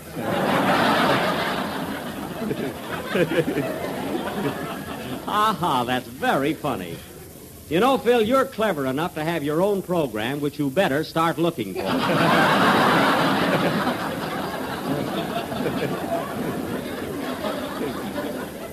Oh, no, Jack, I couldn't let you down. You need a guy like me around here. Oh, I do? Sure, after all, I'm the only sex appeal on the show. Is that so? Phil, did you by any chance hear me on the Screen Actors Guild program last week in that romantic bit with Joan Crawford? Oh, was that you? I thought it was Guy Kibbe. You knew darn well it was me. I got that smart wire you sent me. I didn't send you any wire. Not much. Who else would send me a 10-word telegram with 7 lousies in it? And another thing, Phil, the next time you send a wire from Pomona, don't sign it George Bernard Shaw. He moved from there. You know, Harris, you remind me of a guy.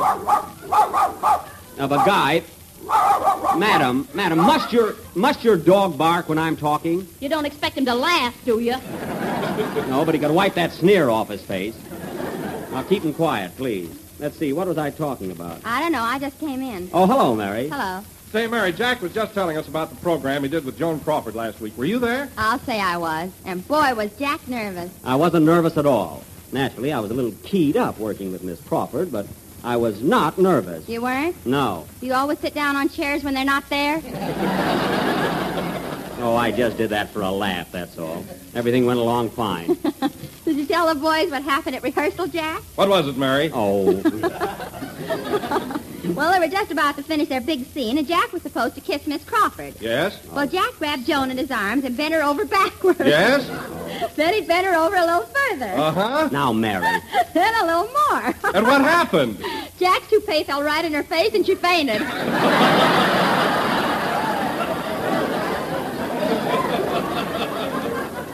Now, Mary, that wasn't my toupee at all. That was my beanie.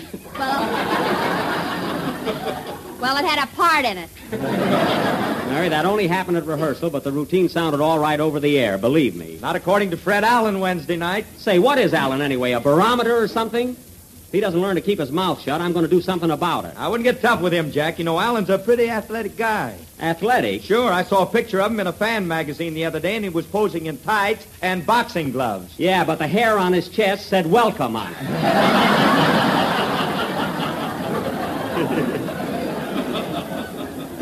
And speaking of that picture, fellas, did you notice his legs? They look like 2 sleepy people.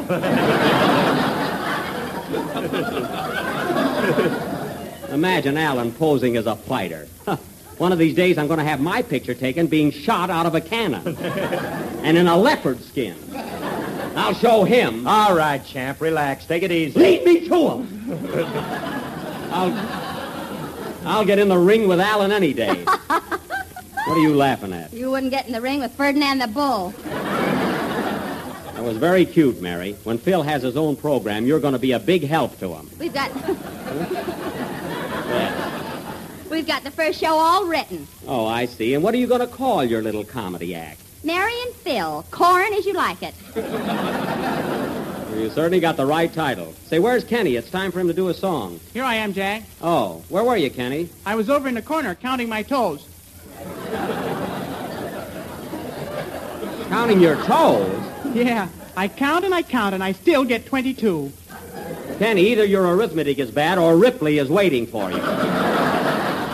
And next time, don't come in here with such a silly routine of talk. Well, I was just trying it out for Phil's new show. Listen, Kenny, I just said that a while ago when I was mad. Phil isn't going to have his own show. He is, too. He offered me $8,000 in car fare. Oh. He's very generous, isn't he? $8,000 a week, huh? Not only that, I get extra money for writing the program. Oh, you're going to write the show, too. Well, that ought to be worth listening to you. Yeah, not only that... Oh, quiet! Now go ahead with your song. Wait a minute. Say, Phil, is it all right if I sing on this program? Sure, kid, but hold back a little. Now cut out this fooling! Now you get up that microphone, young man, and sing. All right. Oh, shut up! Sing, Cuddles. I mean, Kenny.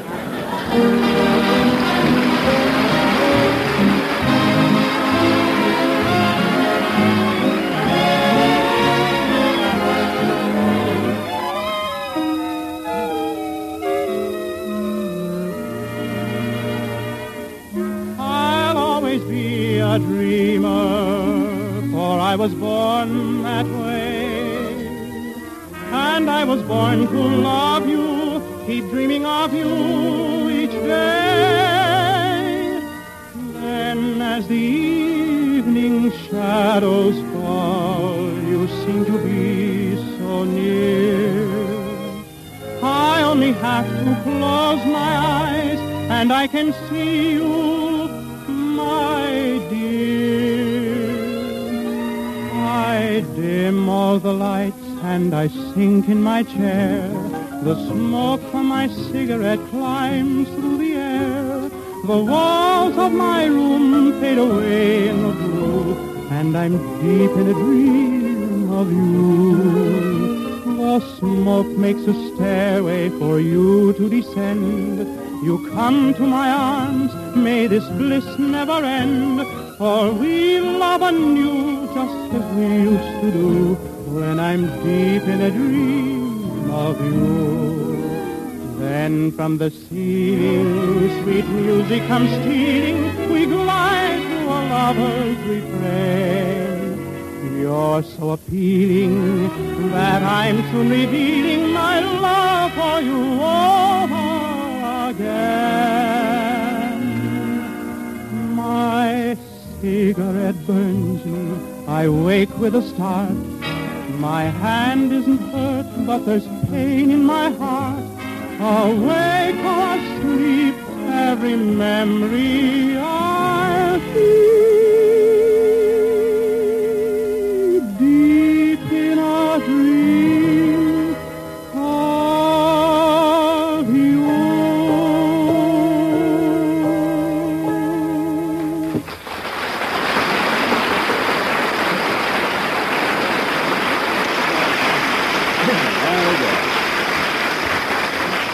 That was Deep in a Dream, sung by Kenny Baker. And, Kenny, that's one of the best songs you've sung this year.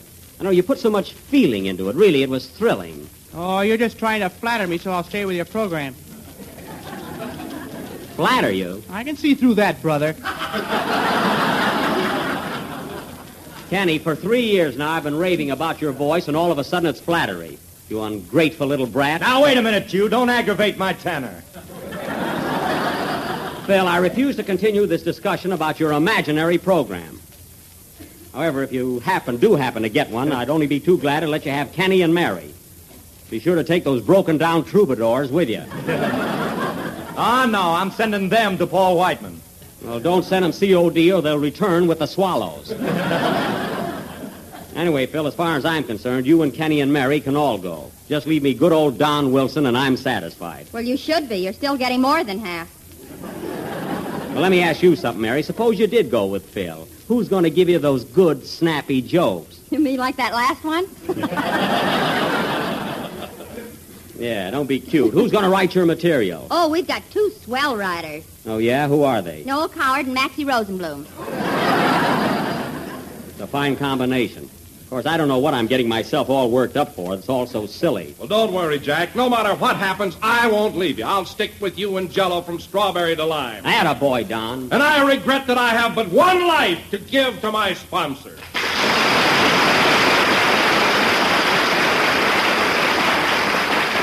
Thanks, John. You're a real pill. Maybe that'll teach these traders here something about loyalty. Well, gee whiz, Jack, we're not the only ones. I heard you on a program with Joan Crawford last week. Well, that was a special broadcast, Kenny, for one appearance only. Say, how'd you like it? Oh, it was swell. Say, Jack, I was wondering, is Joan Crawford as beautiful as she looks? Well, of course she's beautiful, and she's marvelous to work with. Gee, I got so excited listening to the broadcast. Did you really kiss her? Why, certainly I did. Who held her?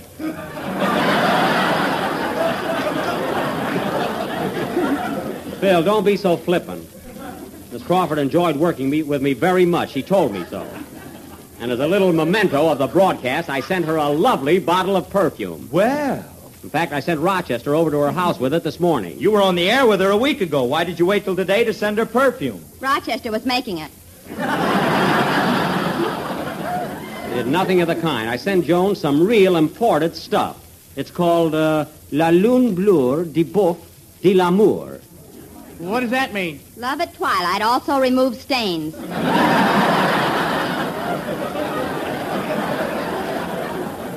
How do you know, Mary? Do you speak French? Woo-woo, monsieur.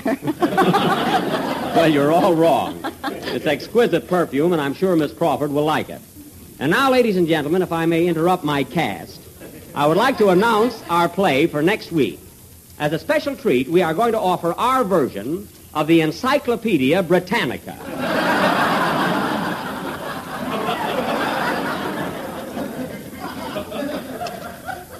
Now, I will play the part...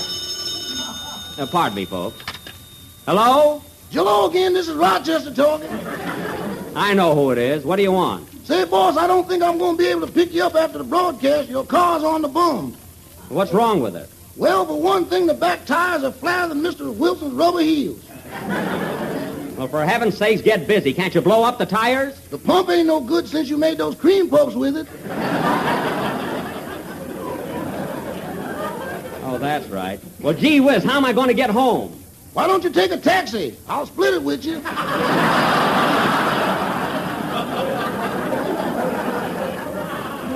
Well, that's very kind of you, but I'll manage somehow. See you later. So long, boy. So long. Oh, Rochester, did you take that perfume over to Miss Crawford? Yes, sir, in person.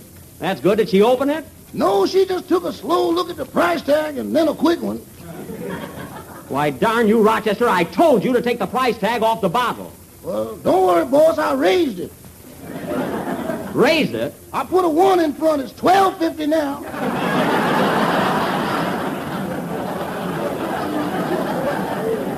Well, I gotta hand it to you, Rochester. That was quick thinking. Yeah, but maybe I shouldn't have done it in front of her. Maybe you shouldn't. I don't know why I ever trust you to do anything. You show absolutely no judgment or foresight. I'm a butler, not a swami. All right, forget it. Next time I'll know better. So long, boss. So long. By the way, Rochester, just a minute. I just thought of something. If the car is out of commission and you can't pick me up tonight, how did you get over to Miss Crawford's house with that perfume? I'll think of something before you get home. Goodbye. He better think of something. What's the matter, Jack? Listen, Phil, you'll not only have your own program, but you might also have a very good end man. Play, boys. You know, the highest compliment your guest can pay you is to ask for a second helping. Well, here's the dish that's guaranteed to bring them back for more. It's the new Jell-O butterscotch pudding, and let me tell you right now, it's one of the grandest desserts you ever dipped a spoon in. It's mellow and creamy smooth. It has a grand, tempting color like rich golden taffy, and what a flavor. That good old-fashioned butterscotch flavor that you used to love when you were a youngster. And here it is in the new Jell-O butterscotch pudding. so grand you'll just have to taste it to appreciate it. Then try Jell-O chocolate pudding, rich and smooth and real chocolatey. And Jell-O vanilla pudding with a delicate creamy flavor that's delicious. All three Jell-O puddings are quick and easy to prepare with only a few moments cooking. You'll find the simple directions on every package, and the best way is to buy 3 packages at a time. So ask your grocer tomorrow for Jell-O butterscotch, chocolate, and vanilla pudding, the real homemade kind. We're a little late, so good night, folks.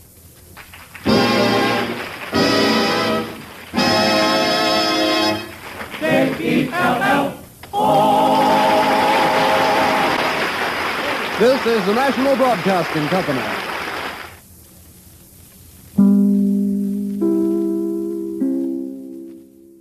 So dynamic, so magnetic, so effervescent, so full of energy and vitality. Is it Herman? No. Is it Sherman? No. Is it Eddie? Is it Freddie? Oh, no. Is it Hart? Is it Schaffner? Is it March, perhaps? Oh, you'll never guess it. Don't snap your cap. Here's just Miss Judy Garland. Here's the little gal who's earned a #1 priority in your pinup department, both in your barracks wall and in your heart, Judy Garland. Clang, clang, clang went the trolley. Ding, ding, ding went the bell. Zing, zing, zing went my heartstrings. From the moment I saw him, I fell.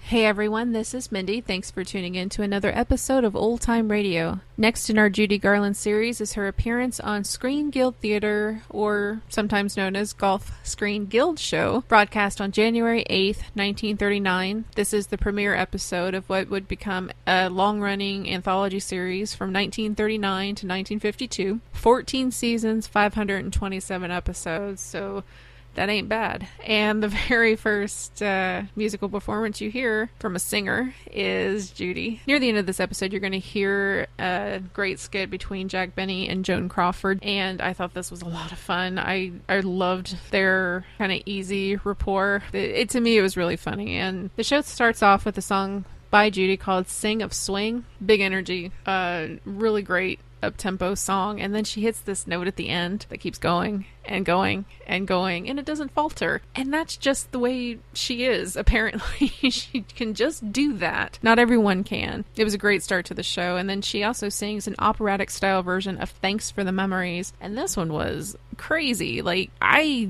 am still surprised. After all the shows I've listened to, after being a fan for so many years, she still surprises me with the abilities that she has to sing different styles and to reinvent songs and do it all at an age where a lot of singers still don't have their own sound or their own style, and she just had them all, so she used what she needed when she wanted. It's just another great performance from her.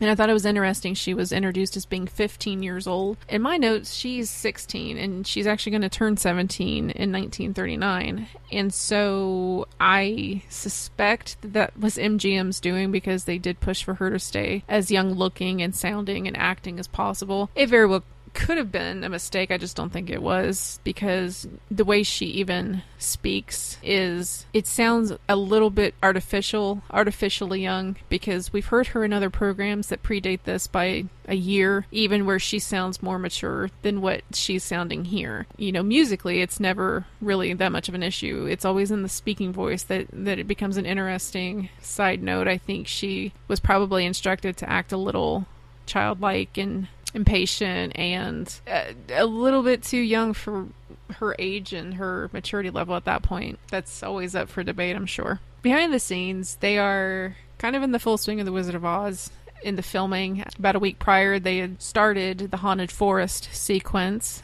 and they've got some flying monkeys going on already, and the opening of Munchkin Land is actually shot and finished the way that we see it in the film, so they're well underway. And then, you know, as always, The Wizard of Oz is always surrounded by these myths. Crazy stuff that, you know, a majority of people that were there said actually didn't happen. But then there were the totally legitimate things that happened that were still kind of weird. Most of us know that Margaret Hamilton, the Wicked Witch, was burned after the first take of her melting. The first take was the one they had to use. So this has already happened.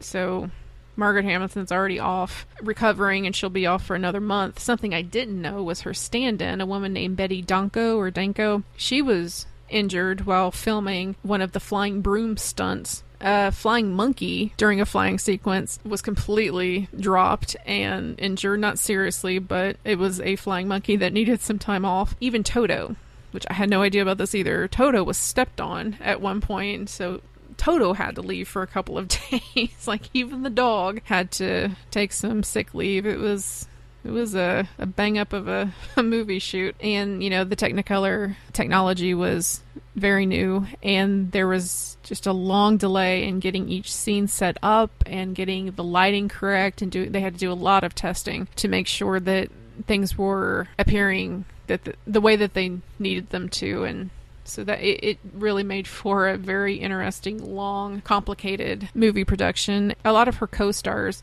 the main characters in the movie, there was a bit of hostility behind the scenes because they were all established actors. Judy was very much a star, but still young and relatively new in Hollywood, and they tried to upstage her.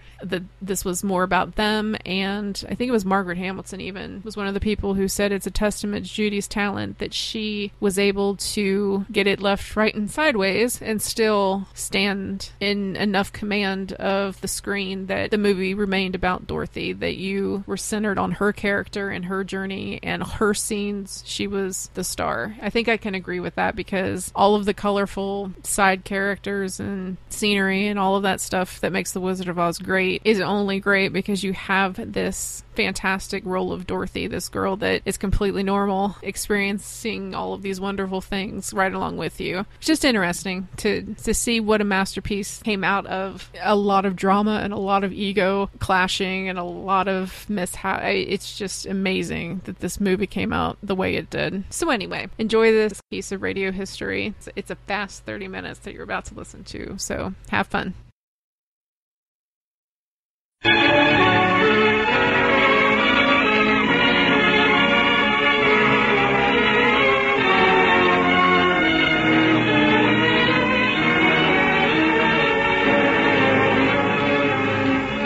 Welcome, everybody.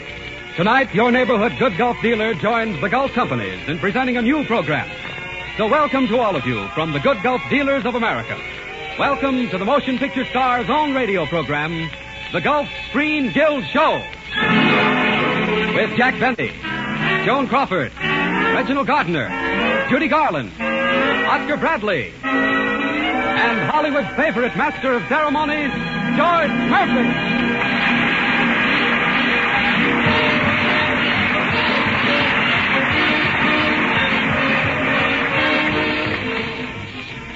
Good evening, ladies and gentlemen, and welcome to the Screen Guild Show. Maybe you're wondering why we call this the Motion Picture Star's own program. Well, you see, it's this way. This show is written, directed, and acted by the greatest names in the motion picture industry, with every type of entertainment that represents Hollywood. Reviews, musical comedies, dramatic shows, different writers, directors, and stars each week. But most important, the money that the Gulf Oil Companies pay the stars for appearing on this program will be turned over to the Motion Picture Relief Fund. So you see, it is really our own program. And we hope that you have as much fun listening to it as we have bringing it to you. So let's swing right into the show with a star who still manages to keep her youthful appearance in spite of her 15 years. Judy Garland.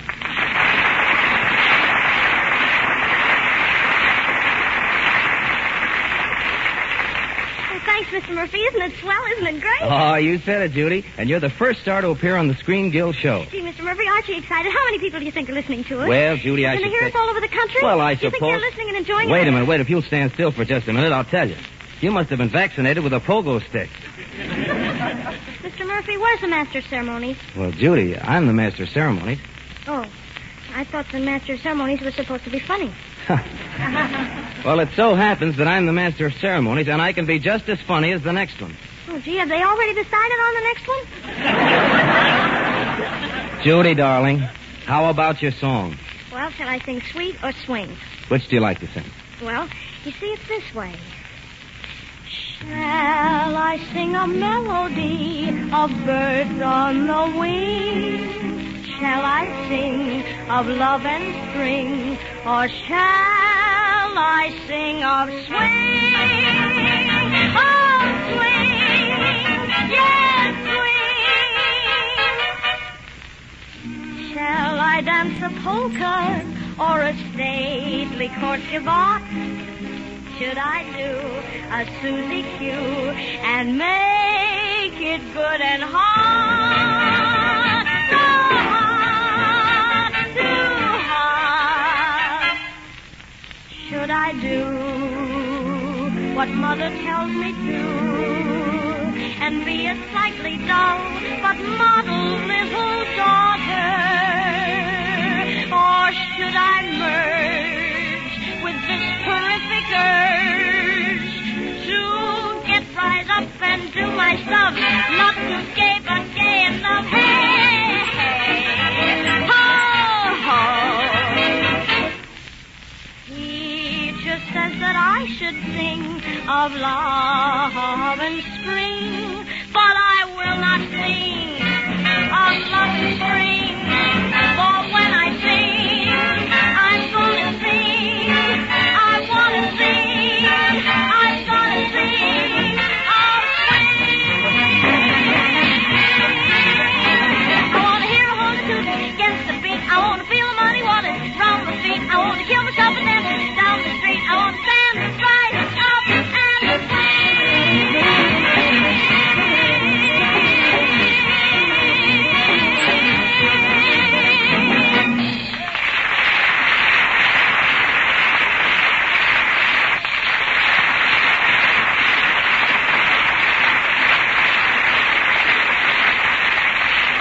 Thank you, Judy Garland. Thank you. That was grand. That was swing and certainly sweet. Thanks. And don't forget, I want to meet all the stars on the show tonight. All right, you stick around and I'll introduce you to Joan Crawford.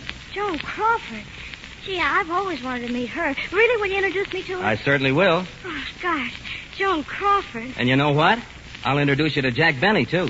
Oh, gee. Joan Crawford. Judy, it looks as though you're really serious about this. Hey, somebody just came in. That might be Joan now. Pardon me. Am I interrupting anything? No, not at all. Then I must be in the wrong studio. Goodbye. Hey, wait a minute. It's Reggie Gardner, folks.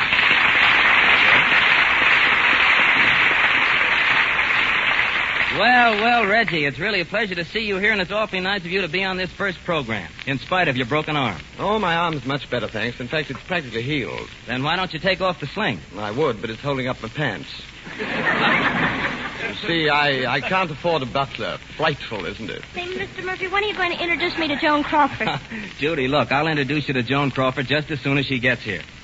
Hasn't Joan been on yet? No, and we're waiting for Jack Benny, too. He just finished his own program, and he's... He'll like that. You see, Jack just finished his own program, and right now he's in a police car. Oh, really? I heard his show, but I didn't think it was that bad. You know, I heard a lot of radio programs while lying in the hospital with my broken arm.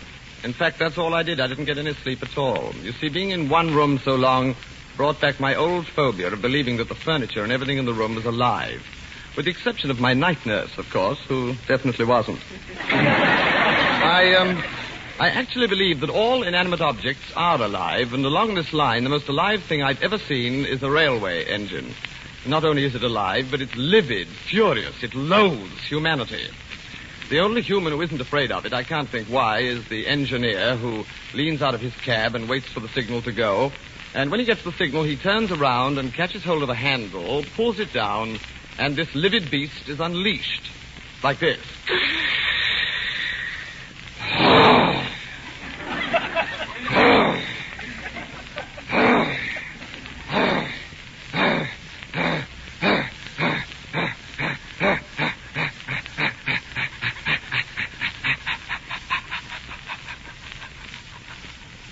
And so forth on its journey. Well, now that we've unleashed this livid thing, we find it still equally furious, and it has a colossal argument with the rails it's running on. Like this. Giddle-a-dop, baddle-a-da, giddle-a-dee, biddle-a-dop, baddle-a-da, biddle-a-dee, giddle-a-dee, baddle-a-dop, baddle-a-da, giddle-a-dee. That goes on the entire journey. And not only does it have a colossal argument with the rails it's running on, but also all the other rails when they dare to cross its own. Like this. Biddle-a-da, giddle-a-da, diddle-a-dee, giddle-a-dee, and so on. A few years ago, I went to France, and when I arrived at Calais, I got my first glimpse of a French engine. I was very much impressed. It seemed to me to be 4 times as big and 8 times as livid as any engine I'd ever seen before. To begin with, it had 27 of everything. Cow catchers, bells, tea cozies, knives and forks. In fact, everything but Darrell Zanuck hanging all over it. And when I was crossing the rails to get to the platform on the other side where I was to catch my train, I had to walk in front of this frightful monster, so I cowered away from it, and suddenly, to my amazement, it let out an extraordinarily effeminate voice. It seemed to me to be so enormously masculine, and yet as it started on its journey for Paris, all it managed to summon up was...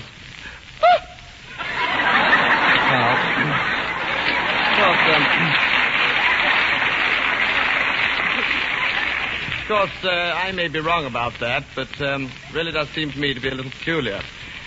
Now, before I end this bit of nonsense, I would like to tell you the one thing that an engine really loathes more than anything else, and that is another engine coming in the opposite direction. That it cannot bear. And by this time, you're well on your trip, and you've settled down quite calmly to diddle-a-dom, buddle-a-da, diddle-a-dee, boddle-a-da, and all the other maddening noises, when suddenly, to your horror, this new thing bursts upon you and nearly knocks you on the carriage floor. It's the most frightening thing in the world, and it goes like this. Diddle-a-da, diddle-a-da, diddle-a-dee, diddle-a-da, yeah. Hell-a-da, hell-a-da, hell-a-da, hell-a-da, hell-a-da, hell-a-da, hell-a-da, hell-a-da, hell-a-da, hell-a-da, diddle-a-da, diddle-a-dee, diddle-a-da. But it's very silly, don't bother. It's just my own personal code.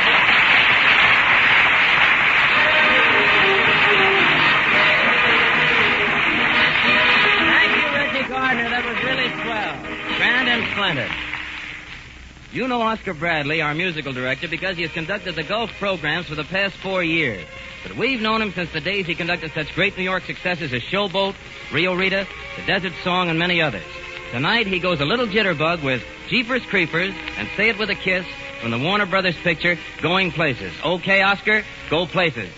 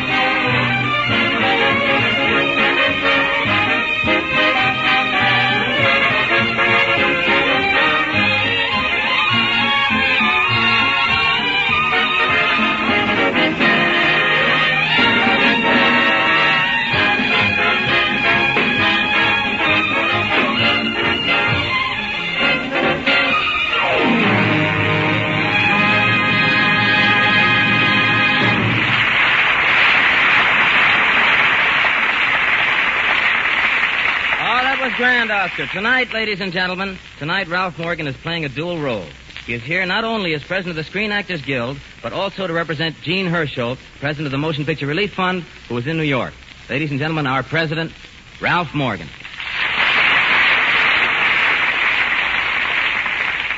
Thank you, George. God bless you, Gene Herschel. I know you're listening in. Ladies and gentlemen, it's a real pleasure that I present Colonel Drake, president of the Gulf Oil Corporation and the Gulf Refining Company. Colonel Drake has been a vital factor in offering this new series of programs to you for your entertainment. Here he is, Colonel J. Frank Drake, speaking...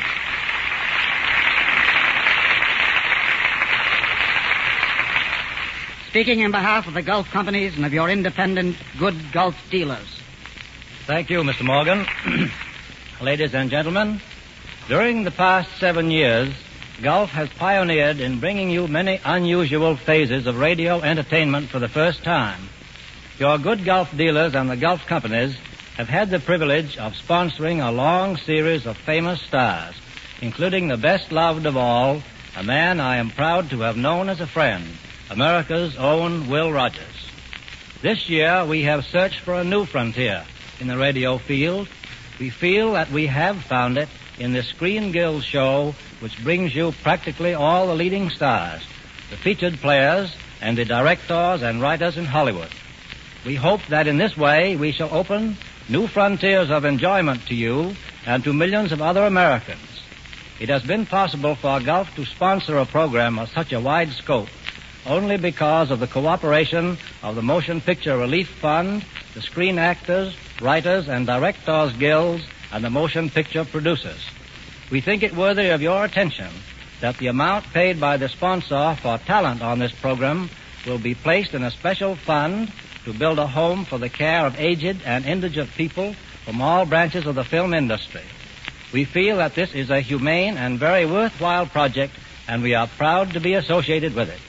We hope also that this is the kind of entertainment that all of you will enjoy, and that you will find the Screen Guild show worthy of your continued support.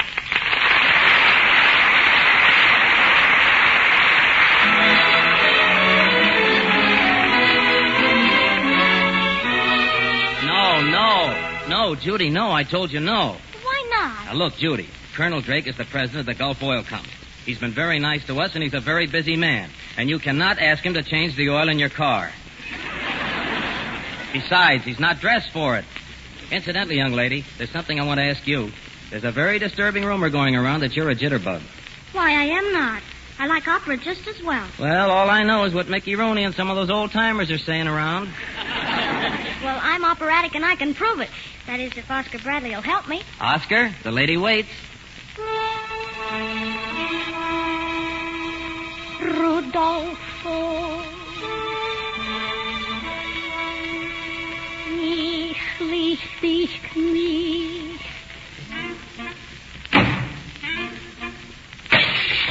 Ah, what was that? Methinks it was the voice of my nurse. She must not find you here, or else she'll kill you. So go, my beloved. Go, my beloved.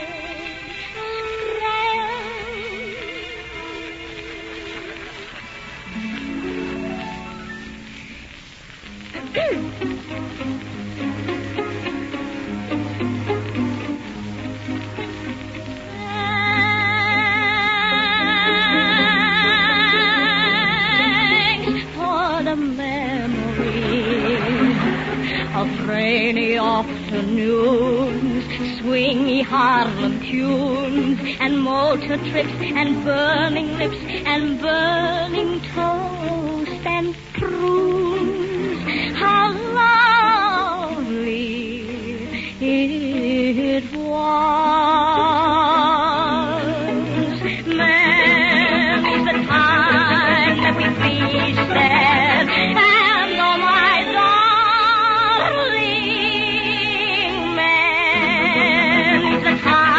that we frosted.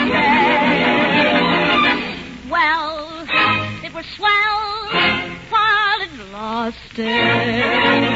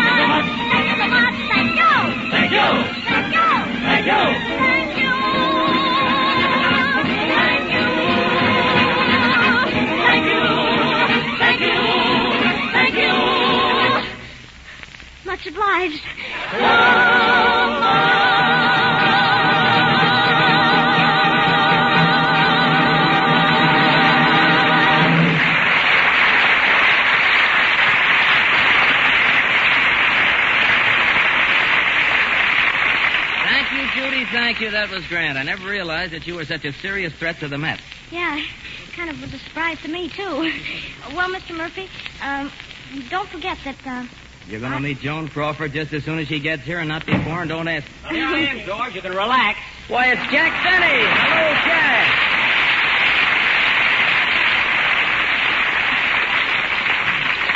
Well, George, I bet you were kind of worried that I wouldn't get here on time, weren't you? Weren't you worried? No, we weren't worried, Jack. Not at all. Well, weren't you worried even a little bit? No, not even a little bit. Darn it, I was hiding for nothing. You know, George, I had an awful time getting here. It's the last time I'll go anyplace with a police escort, believe me. Why, Jack, I should think you'd feel flattered. It's quite an honor to have them send a police car for you. Police car nothing. They sent 2 cops on motorcycles, and I had to run between them.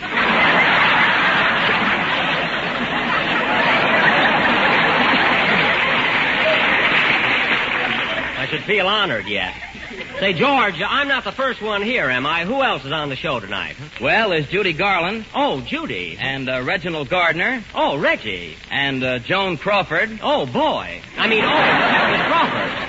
You know, George, a funny thing. Now, I know nearly everybody in Hollywood, and yet I've never been able to... I've never had the pleasure of meeting Miss Crawford. You haven't? No. Oh, we've been at the same places at the same time, like the Rose Bowl game and America, but we never seemed to rub elbows. Is that so? Not that I'd recognize her elbow if I rubbed it, but really, George, I would love to meet her. Well, Jack, your desire is about to be fulfilled. Ladies and gentlemen, Miss Joan Crawford.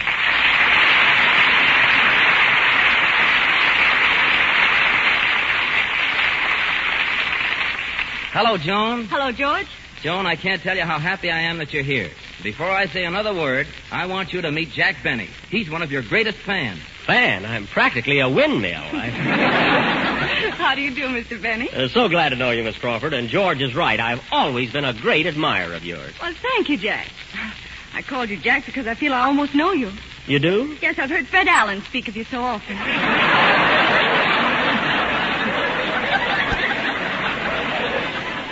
Oh, you have? Well, stop staring at me. I'm sorry. Listen, Miss Crawford, you know, Allen has been saying a lot of things about me, but don't believe a word that comes out of his nose. Oh,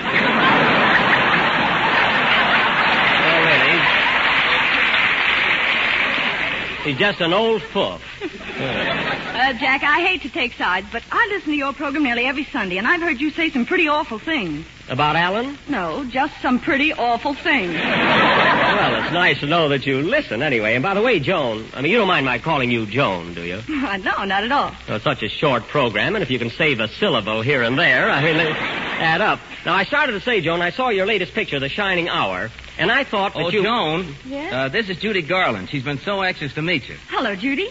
Gosh, Miss Crawford, you're my favorite star. The child cute. You know, Joan, as I was saying...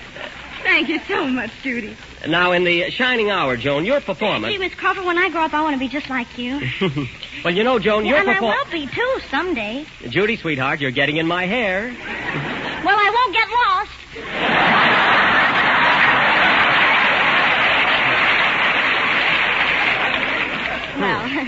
Well, goodbye, Miss Crawford. Goodbye, Judy. I'll see you later. You know, Joan, she's a cute kid, isn't it? You know, I've been trying to tell you how I enjoyed your performance so much in The Shining Hour and a Half. It was really delightful. You know, I'm in the cinema, too. Oh, yes, I know, and I've always enjoyed you very much. You have? Mm-hmm. Well, look, if you mean that, Joan, there's a question that I'd like to ask you. It may sound silly, but it means an awful lot to me. To my career. Well, I hope I can help you, Jack. What is it? Well, look, Joan, if I'm as good in pictures as we think I am, why don't they ever cast me, well, as a lover? After all, there must be some people who think I'm attractive. Oh, there must be. Yeah. But getting back to me being a lover, I can't understand how Paramount overlooks such a natural opportunity.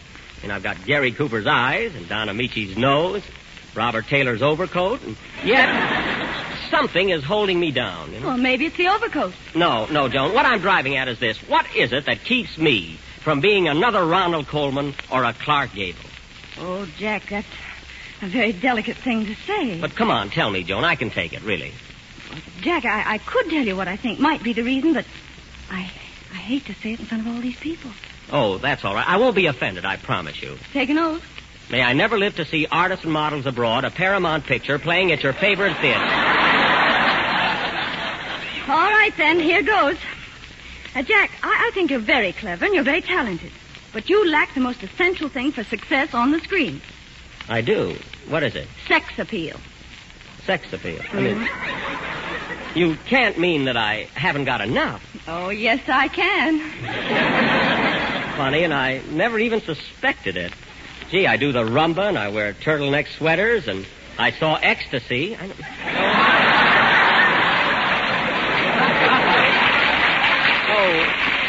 Jack. I don't know. Jack, let me try to explain it to you. Suppose you weren't Jack Benny. Suppose you were Ronald Coleman or Clark Gable.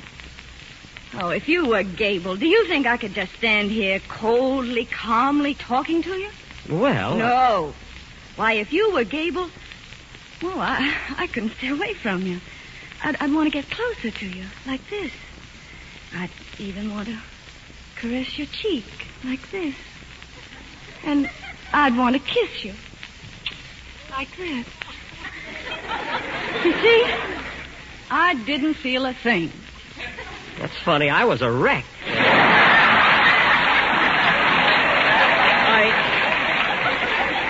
I see what you're driving at, Joan, but when you mention Gable, don't forget you only see him on the screen, where he's acting, playing a part, giving a performance.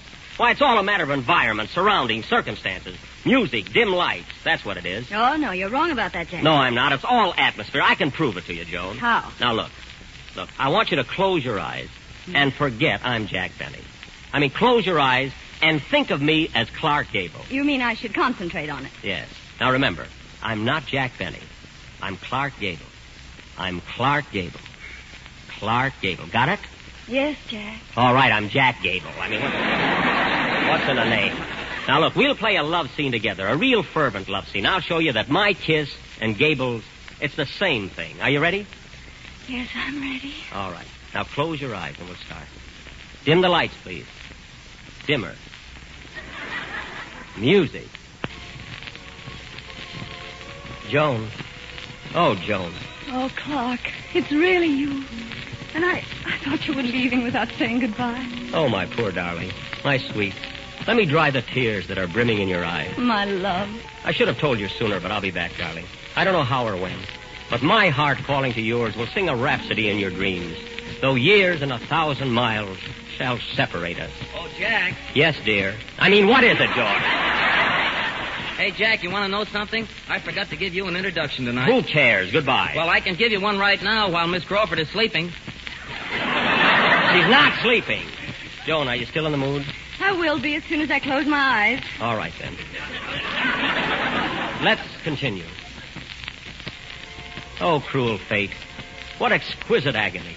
To meet and part with nothing left to cherish but the ecstasy of love's first kiss. Love's first kiss. And kiss me, my sweet, and I shall ever be a man whose heart has plumbed the depths. My beloved. Kiss me.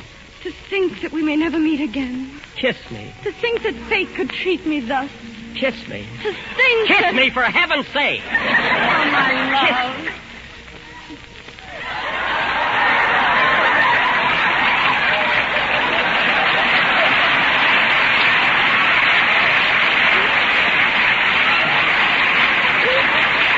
Well, Joan, well, what do you think of that? Joan, help! What's the matter, Jack? Was there an accident? Accident? Accident. Revive her, boys. I'm going out for a smoke. Why, Jack! Sex appeal.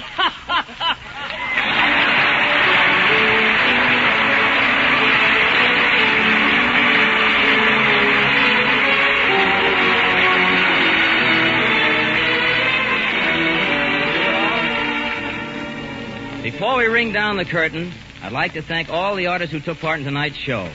The show was directed by Mitchell Lyson, and the writing supervised by Earl Brecker and Sam Perrin. Thank you for the Gulf Oil Companies and the motion picture industry. This is George Murphy saying good night.